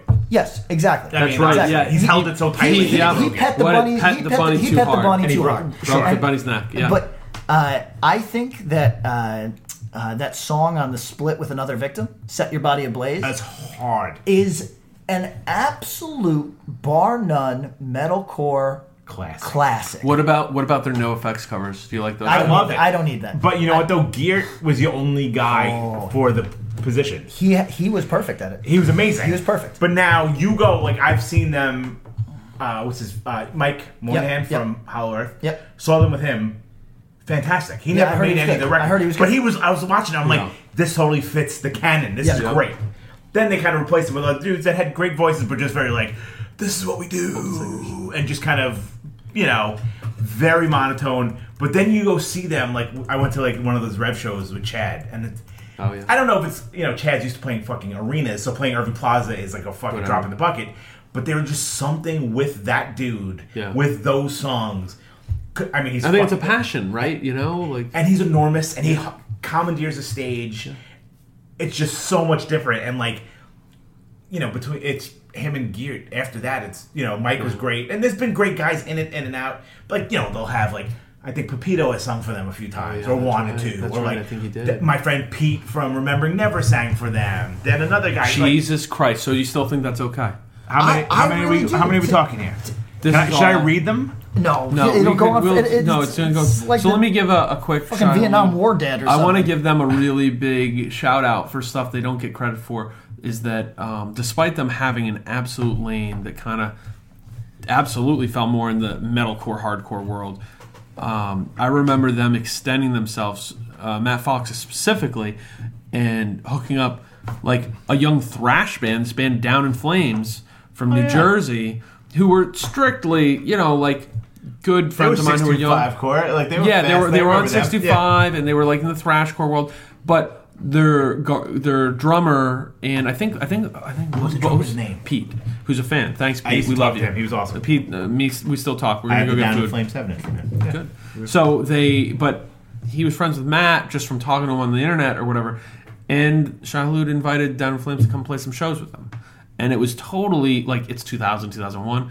And they were so excited. And so they reached out. They really did try to help out younger bands. They moved to Poughkeepsie by choice. Yeah, a really weird The chance isn't that cool, right? I think it was... Poughkeepsie's not that cool. What are you talking about? Right, but it was just cheaper. They were closer. In Florida, they were kind of landlocked, so they couldn't do that much. It was easier to... let's get up to Poughkeepsie. Totally makes sense.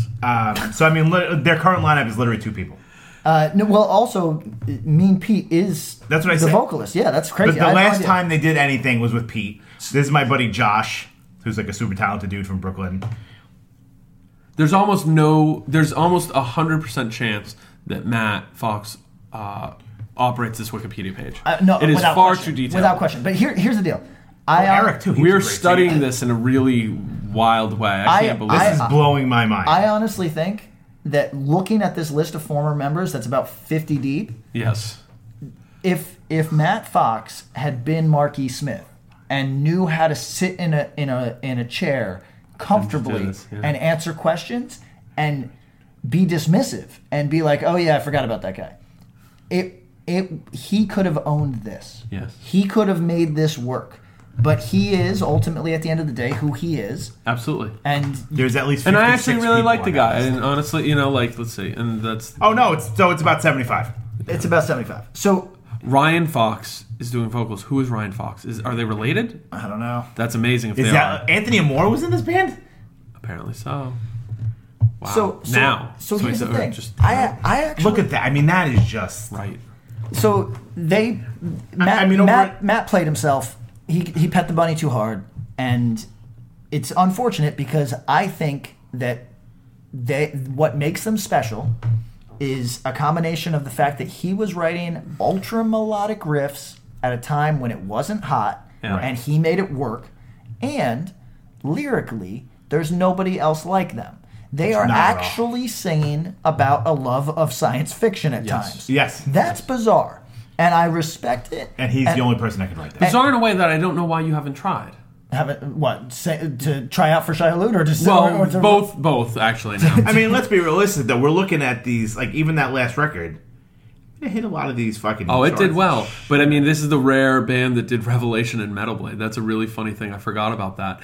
And wow, and they did this Just Can't Hate Enough, where they cover Sheer Terror and Chorus of Disapproval. Major props on that because I like both of those songs very much. Is that the split? No, it's EP. That's so the here's first their splits here. So anyway, a band that has been written out, I think maybe unfairly, but I don't think there's any pitching this to a young person in 2018. I think the only thing you can pitch on is purely the music of that time period and going, hey, you know what you're really into right now? Check these out. You might like these too. In a very pure, like, you don't have to go see them in 2018. Maybe if you love this, continue on the path and dig yourself down the hole, listen to the discography, but maybe just check out these songs and we'll throw them up on the playlist. Right, and I don't know if they necessarily translate, to be quite honest. Really? I don't know. I think if you were telling a 22-year-old kid that likes counterparts, hey man, check out this, you'd be like, I don't hear it. I think the drums were weird. I think Set Your Body Ablaze could make almost anybody want to headwalk. I think if we played it for Andrew, who's engineering this right now, who it looks like I don't even know, like a grown-ass man. Is that what we're going to say? Yes. He's an adult. I think he would headwalk. Dun, dun, dun, dun, if we played Set Your Body Ablaze. I think Andrew falls closest to my musical taste, and I don't think he would headwalk. Okay, so... But I don't know if it would translate to a younger kid, just as if like you let someone who likes Foundation listen to fucking Turmoil, it might not translate. I think Turmoil can translate to anything. If you play Process all right, Up... quick, Process Up, what's the other one? What's that? What's the other record? Besides the Process Up, yeah. it's not good. No, Process Up is good. Yeah. It's a good record. There's a second. So, do we have one more before we wrap? Do you guys want to do one more? Because I think we're going to do this on a recurring basis. I agree. Because this is a good exposure so many bands level. We can there's so many. Yeah. So there's. I want to do. We'll do something about Mental, but I think we need a little more time on them because it's an interesting one. One that we brought up before, but this might be too much. No, I think we can go into them. I think that's what. Oh, I was going to say. But we can do. And we can. Let's do two. Let's do two. No, we'll make a veil because a veil is going to be a long one. Okay. Because they had. Do we want to talk Champion? Is that what you said? Sure. I want to do. Let's do that and then quote. Okay. So let's start on Champion. So for the sake of, we're going to go through this one fast for a couple reasons. Yeah. A, because it's getting late, but B, because this is a hard one to talk on without tripping into some bullshit, because it's actually a tiny bit more serious than a lot of the shit is. Right. They just didn't vanish for reasons that we can't figure out. But at the same time, as we said, we want to talk about stuff here. We're not going to be scared of we things. do. We're going to talk about things in a way that's respectful as much as possible. Sure. Okay, so Champion was the shit. The biggest band in hardcore for a hot minute, and not just a little one, a long one.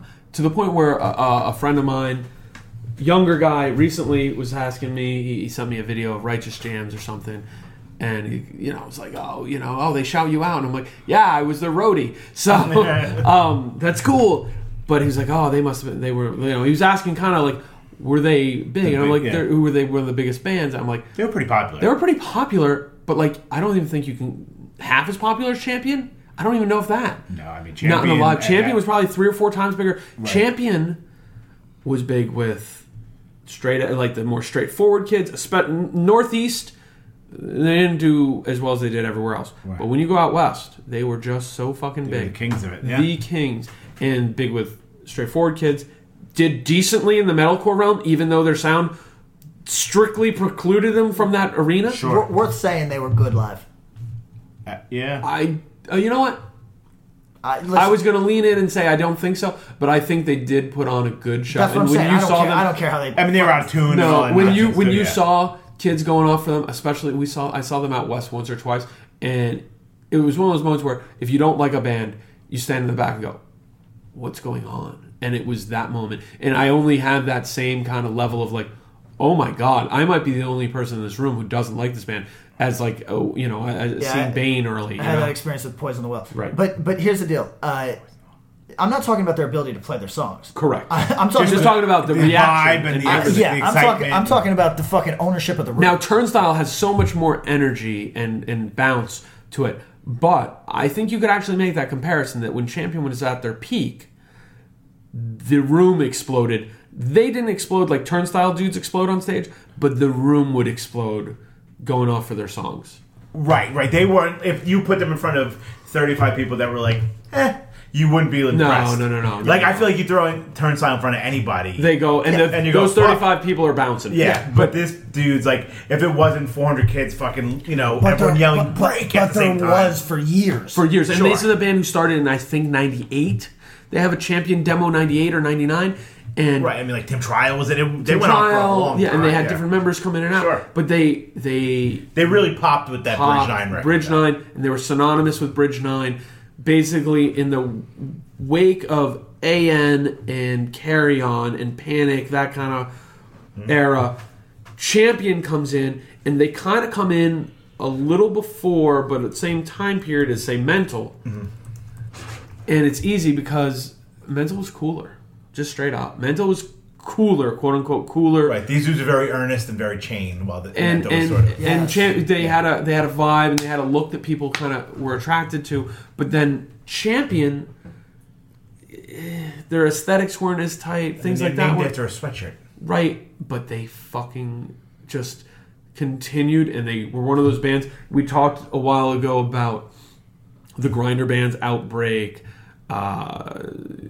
Trash Talk, Cruel Hand, and not even in a diss way, but that their sweat equity gained them a lot of momentum. Champion was doing that, and they were touring all the time. Uh-huh. So they were the biggest band from Seattle. Yeah, when did they break up? Basically ever. 2006? Yes, that's correct. Let's be realistic. So I saw them, we played with them in Seattle in 2002. Yes. They opened that Blood for Blood tour that we talked about. Yes. Blood for Blood.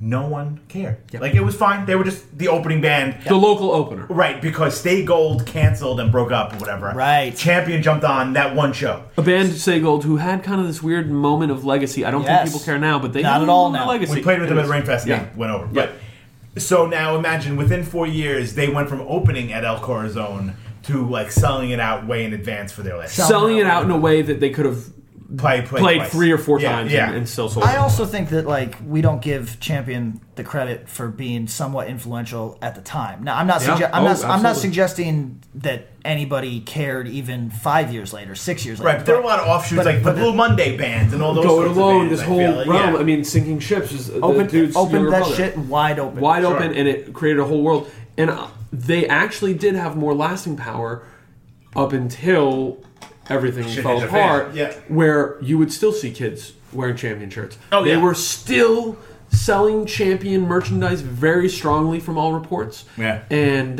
they were still a band who was being looked back on. I never was really into their records. When I moved west and got to see them live, I'm like, I get it.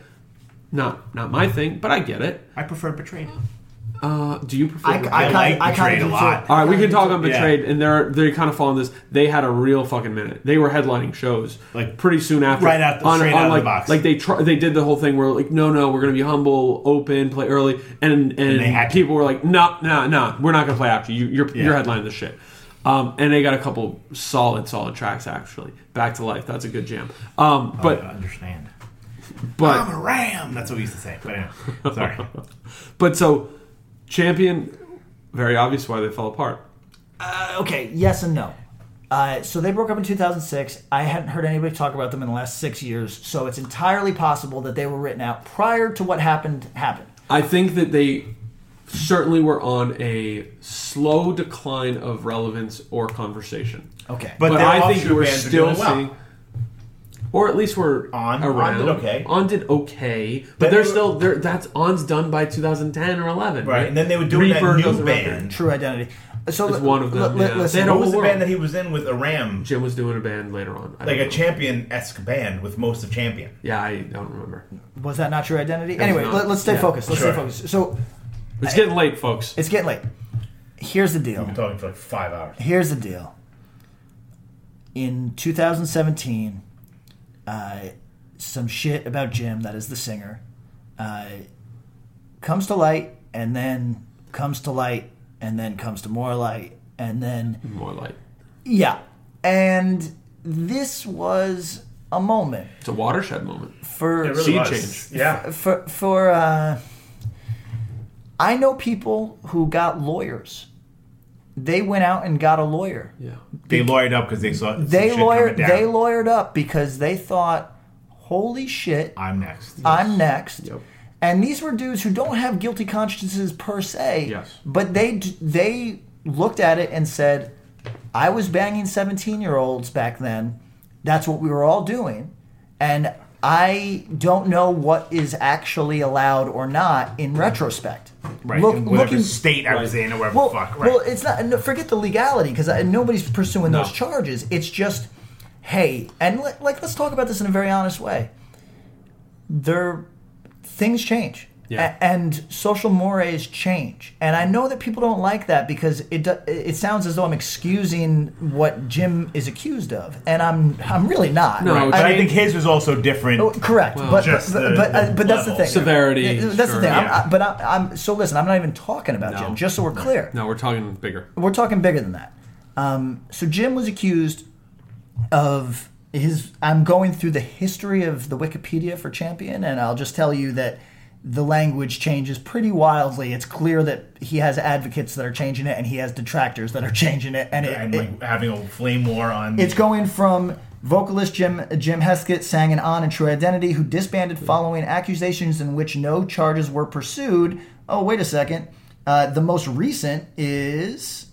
Yeah, wiki changes, folks. Vocalist Jim Heskett sang in On and True Identity, who disbanded following child molestation accusations. That's an incredible change of language. Yes. And they go back and forth like that. And language is really a powerful thing, and you're seeing it exercised right here. So here's the deal, folks.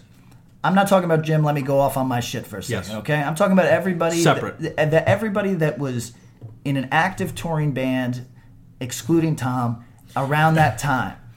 There was social mores and just values that were slightly different, and it's hard to express that. Again, this is not talking about Jim, who's accused of about 20 things that don't fall into the realm of ever being acceptable. Right. But the guys that I knew that went out and pursued, either they called up their lawyer friends or they just said, hey, I'm nervous. It wasn't, hey, I'm nervous, I fucking did this horrendous thing 20 years ago. It was, hey, I'm nervous, I don't know how broad this spectrum will be. Yes. And listen, maybe you're hearing this and all of this grates on your ears because it is not the way that you're used to hearing this addressed. Maybe there is only right and wrong in your world. And maybe there actually only is. I don't know. That's possible. But I'm just saying that the Jim thing was fascinating, not for Jim, because Jim got, as the rap dudes say, all the way the fuck out of here. You know what I mean? They fucking put him on a fucking cart and just wheeled him the fuck out of here. Yep. Deservedly so. Quick timeout. Written out of history. Written out of Quite history. literally. So I'm not talking about Jim because Jim is to me not that interesting situation. Enough people came forward that even if you said I don't think Jim did that, enough human beings came forward. You're outnumbered. That you just have to say Jim did something. And that's not the way that I like to operate. I like to operate on facts. Right. But if 100 people come forward on something, it becomes very difficult to go looking to not say, okay, even if I chose to disbelieve 30 people, that leaves me with 70 that I think might be credible. Right. And you know I mean? want to say that I've heard people, and when you get mad about hearing conversations about this, or like, oh, this is such fucking, you want to get disrupted about call-out culture, da-da-da-da-da, know that I've heard people hear about somebody who's being accused not once, not twice, 3 times, 5 times, 20 times by different people and are saying, can you believe this? I don't believe any of it. Oh, okay. Well, and that's tough, difficult. So if you're mad that this is existing or whatever, or you're having a problem with the language or people talking about this kind of thing openly, because really we're kind of heaping a lot of praise on Champion because in reality they were influential, they were big at the time, and they've been kind of gone because of something actually serious. I should also listen. Some wonderful guys. I should also be frank that the people in this band were cool to me, including Jim. Absolutely, same. You know what I mean? Sure. Never had a problem. And his younger brother Danny is somebody who I still consider a friend to this day, and at one point was a very important friend of mine. So listen to us, folks. I'm going to spell this out for the people that might have that Rick to lifestyle TBI and don't retain things very well. Nobody in this room is defending Jim on any level. No. The conversation that is of interest is what that did. And I think that is more nuanced than Jim. You know what I mean? I think it is more worthy of conversation than Jim. And at the root of it, less important than the serious shit. And that's why we're bringing up the serious shit. Because whether people remember fucking Champion or not, or what Champion was or not, fucking cares. Right. Bad shit. But that's what we're doing here. It's Hardcore Podcast. Talking about it. Champion was a big band. Had a huge influence. It was waning. And then it went away. And I don't think it's ever coming back. I don't know. I see, here's the thing, though. I don't know. We talked about Blood for Blood. Right. And Blood for Blood, we talked about as though nothing fucked up happened, right? We talked about it before as though it was like that was a band that you could talk about. Right. Sure. But, that's right. But, that's right. But for about a year and a half, and I know because I know people really close to the situation, it was not a band whose name you could say. Oh, sure. And so I'm going to say that Blood for Blood might still make our playlist. You know what I mean? Like a playlist, right? Right. Sure. Right. And is that right or not? You know. Well, listen, you're talking to me, and I the art. When I separate the two so completely that it upset. I know it is tough. I think we might have to have a vote on this. We'll say. Yeah, it's hard to differentiate. The artist not from me because I'm with it. I'm with the separating art from artist, but it is tough in a community setting like this. So. Oh well, listen for the purposes of our conversation. No, we shouldn't separate them at all. No. But for the purposes of your ability to go through life, and I think perhaps you should consider it. But listen, that's a big conversation. But the point we'll is, get on there some other day. But the point is, the Champion thing. So the would they have been written out of history if it wasn't for this? I think they would have faded. Well, here's the thing, though.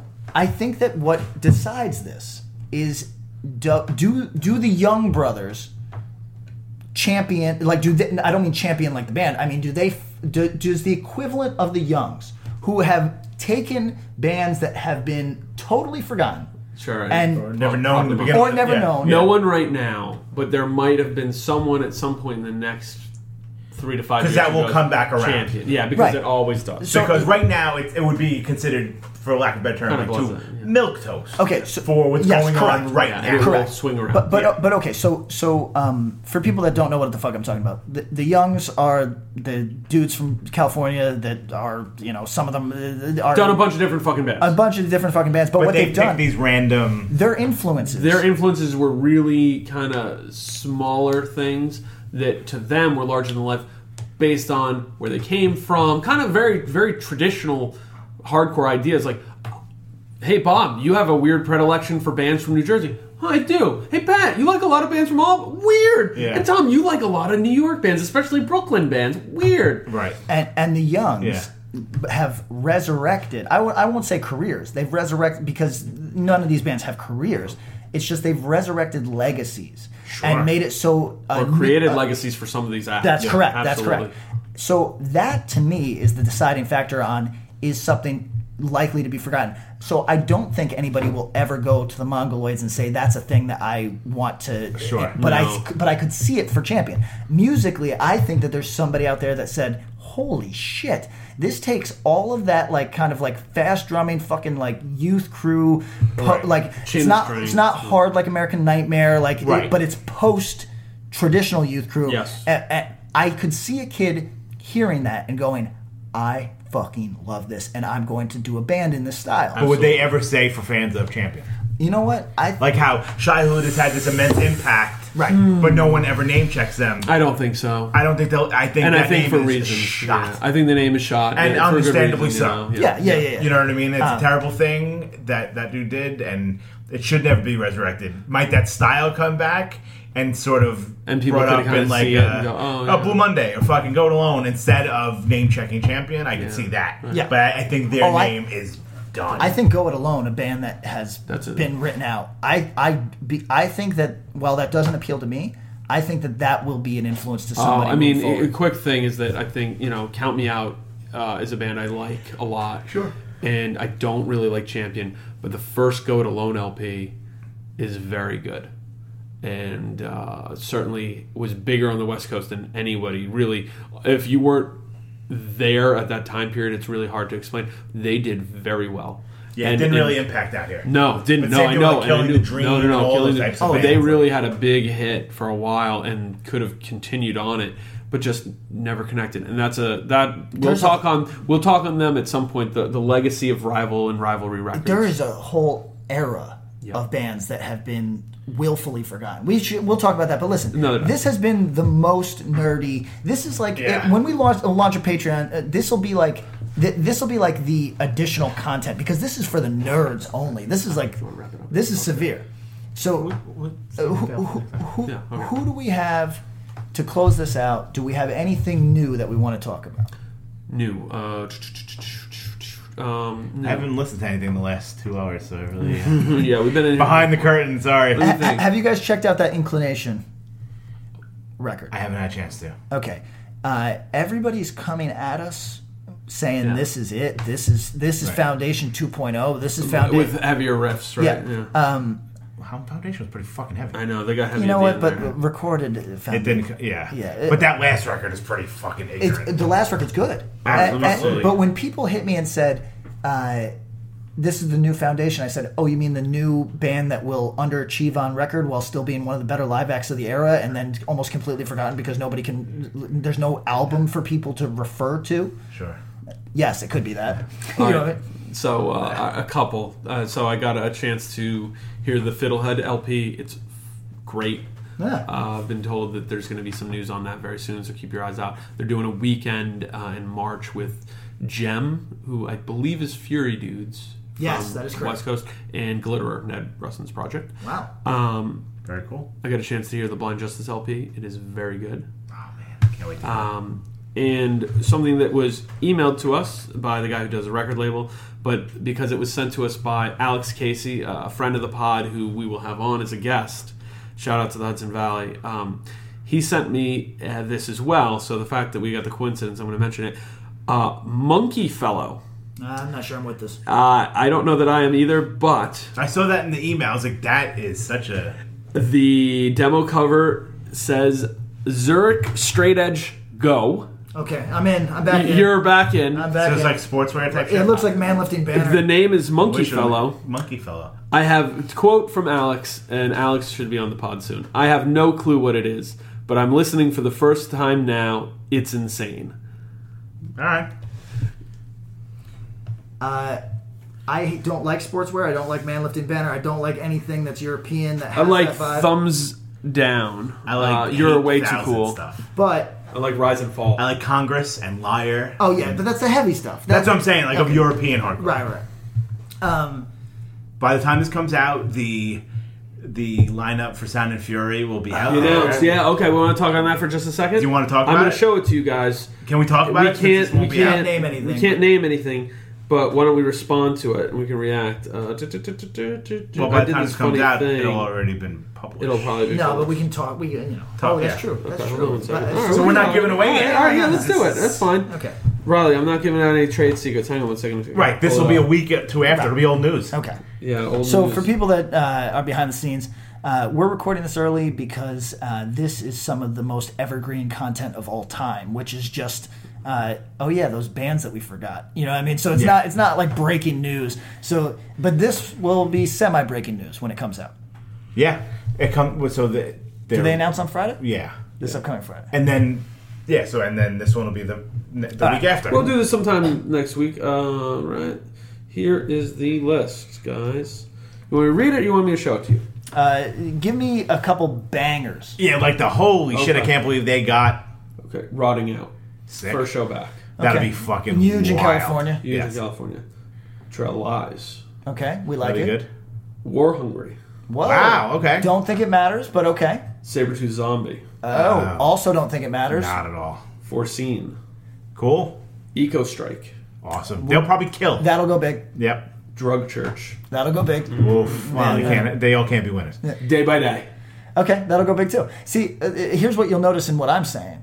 In that the War Hungries of the world, which I don't beef War Hungry at all. No, I bet it's fucking great. Great. Will not matter to the Sound and Fury crowd in the same way that you don't think so, though? No. You don't think like the Twitching Tongues kids will be into that sort of thing?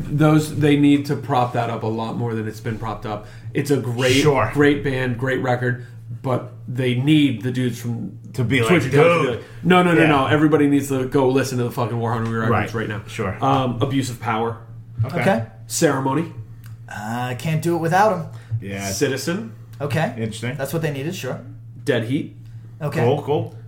Detain. Oh. Yeah. Yes. Wow. Proudly presented by Harm Reduction Records. I had to pay to get the no. No, I'll be happily moshing for them, though. Yeah. That's good that's a good show for them, man. That's great. Gouge Away. Okay, awesome. Cool. See, I like the Detain then followed by Gouge Away. That's such different vibes that I actually think that's cool. Because that's a hardcore fest. Because Sound and Fury leans Gouge Away to me, and Detain takes away from Detain. And Detain is the odd man out. They pull in Detain because Detain's ignorant, but not looking to do that. No, they're ignorant in this space, and they can recognize that. Distort. Okay, with a Z. Yeah, with a Z. Spiritual Cramp. Oh, that's cool. All right, good for them. Razor Bumps. Okay. Mil Spec. Oh, hey, we talked about that. There you go. Initiate. Okay. Ingrown. Bib. Hey, people love Ingrown. I don't know. Ingrown is like I think it's Seattle shit. I think, but it's. I think we're gonna do a Sound of Fury listening party. We'll try to get some tracks for each other's. Cold World. See, big. Let's talk about it. You think that's big? I don't think that's big. I think it'll be big. They don't play enough. I know, but I think that's killed them. Like I think that they've played just enough to lower their stock, but not enough to like make it. Also lowered their stock. So like I could be wrong. I hope I'm wrong, right? But like here's what I'm hearing from this is the young bands and middle class are what's going to sell this because listen. This is not me knocking Cold World. It's just so we're fucking clear. Yeah, but what I saw last year was young people You know what I mean? That's what I saw. But I think Sound and Fury leans really young compared to other fast and compared to the East Coast. And I still think they come off with young kids. I'm not sure. The biggest colder material, I think, is still Ice Grills in that era. Oh, for sure. Yeah. That came out in 2005, which is 13 years ago. That's tough. Sure. And I'm saying that the average Sound and Fury attendee is 20. Yep. So there were 7 when that came out. Fuck. Yeah, but I mean, look at no, I'm not saying that. Look at Gorilla Biscuits. Half the people that go nuts for Gorilla Biscuits were 6 when they came out. You know? Yeah. If born. Sure. I mean, so now, yes, many were. There's still more. There's still more, but I think I named most of the ones that are interesting. So it's fair to assume that the headliners are Ceremony and Rotting Out, right? I believe so. Those are strong California headliners. Fuck yeah. I think Sabretooth Zombie is underrated. How big that is in California? Okay, so is it really? Really big. Listen, they're like Ceremony and Chase. I know that much. I dated a woman who and she does not care about hardcore music except for Sabretooth Zombie. Yeah. Really? They are that type of band. A Bib is on this, and there's one, Division of Mind. I forgot to mention them. Yeah. I think that'll do really well. Division of Mind is a band I've been talking about for a minute. If there were more labels right now, a smart one would have scooped them up and said, "Yo, we're gonna do whatever you guys need. You guys want to tour? Let's figure it out." But there's nothing. There's for just that. No nothing Candy there. on there. There's nothing for that. I believe Candy is going to be on there. Oh, sorry. Candy Gonna Die. That was just main lineup. There is some other sideshow stuff that I don't have the lineups with me right now. We'll be doing the live podcast for no. Oh yeah, we've been talking. California, you want us to come out and do a live podcast? Also, just in general, you guys want us to do some Twitch streams or something? I don't know. We'll figure some weird shit out. We're on a group chat all day. We got to figure out what the bonus material is here because I feel like people hound us all week for new content. I know. And we'll find a way to. I was thinking about setting up a Slack or something like that and just having people join and Listen, you can talk. I don't know what a motherfucking Slack is. I know it's like a Slack chat or something. It's just like I hear other podcasts. It's like how workplaces. It's a workplace aim. Okay, yeah, workplace aim. All right. Well, but you can have an app for it. We are your humble workers. So let's figure it out. Okay, I got a full-time goddamn job. So you can add us at Axe to Grind Cast on Twitter. And you can email us at axetogrindpodcast@gmail.com. Okay. And we're going to outfit you with... This has been by far the nerdiest episode. This is pretty behind. We've had a lot of nerdy episodes. All of our... I mean, let's be realistic. Our shit is so nerdy. But this one, I feel like... You know what? Let us know if you enjoy this or... Because we hear from so many people that we turned you on to music, and hopefully that's what this did. But when we're turning you on to good, clean fun, you may not come back. So, just let us know if this is a thing, because we can talk about forgotten shit all fucking day. Right. Right. Like 99% of bands are forgotten. So. Right. And this is going to be the episode, the one where they talked about good, clean fun. Quick thing, that corny shit about rating and reviewing on iTunes. We're not going to do that, but you should do that. It helps. Yeah. So do that. We want to do. We hit the charts, which is kind of cool. It's weird, and the best thing that I've heard is that it's inspired people to talk about music more with their friends. Please do that. Tell them to talk. Tell them to listen to our podcast. That always helps. And more than anything, just talk to your fucking friends about music. And talk to yourself. It's enriching to our podcast. Yeah. Which is what I've heard. A lot of people are like, I'll find myself kind of interjecting in the conversation and then realize I'm not sitting with you guys. Hear it all the time. Which is pretty fucking hilarious. It's amazing. So. I love it. So I love you guys. Thank you. Quick thing, big thanks to Andrew, our producer today. Yes, thank you very much. He's not going to be proud of this work, though. No, he's not going to be. He's not going to be. He has a podcast called Overnight Drive that is fantastic. It's funny. Go listen to it all, especially episode 10. That shit's classic. Thank you to my friend Emilio from Wrestle Rap. It's a big wrestling podcast. Oh, shit. He kind of put me up on the whole...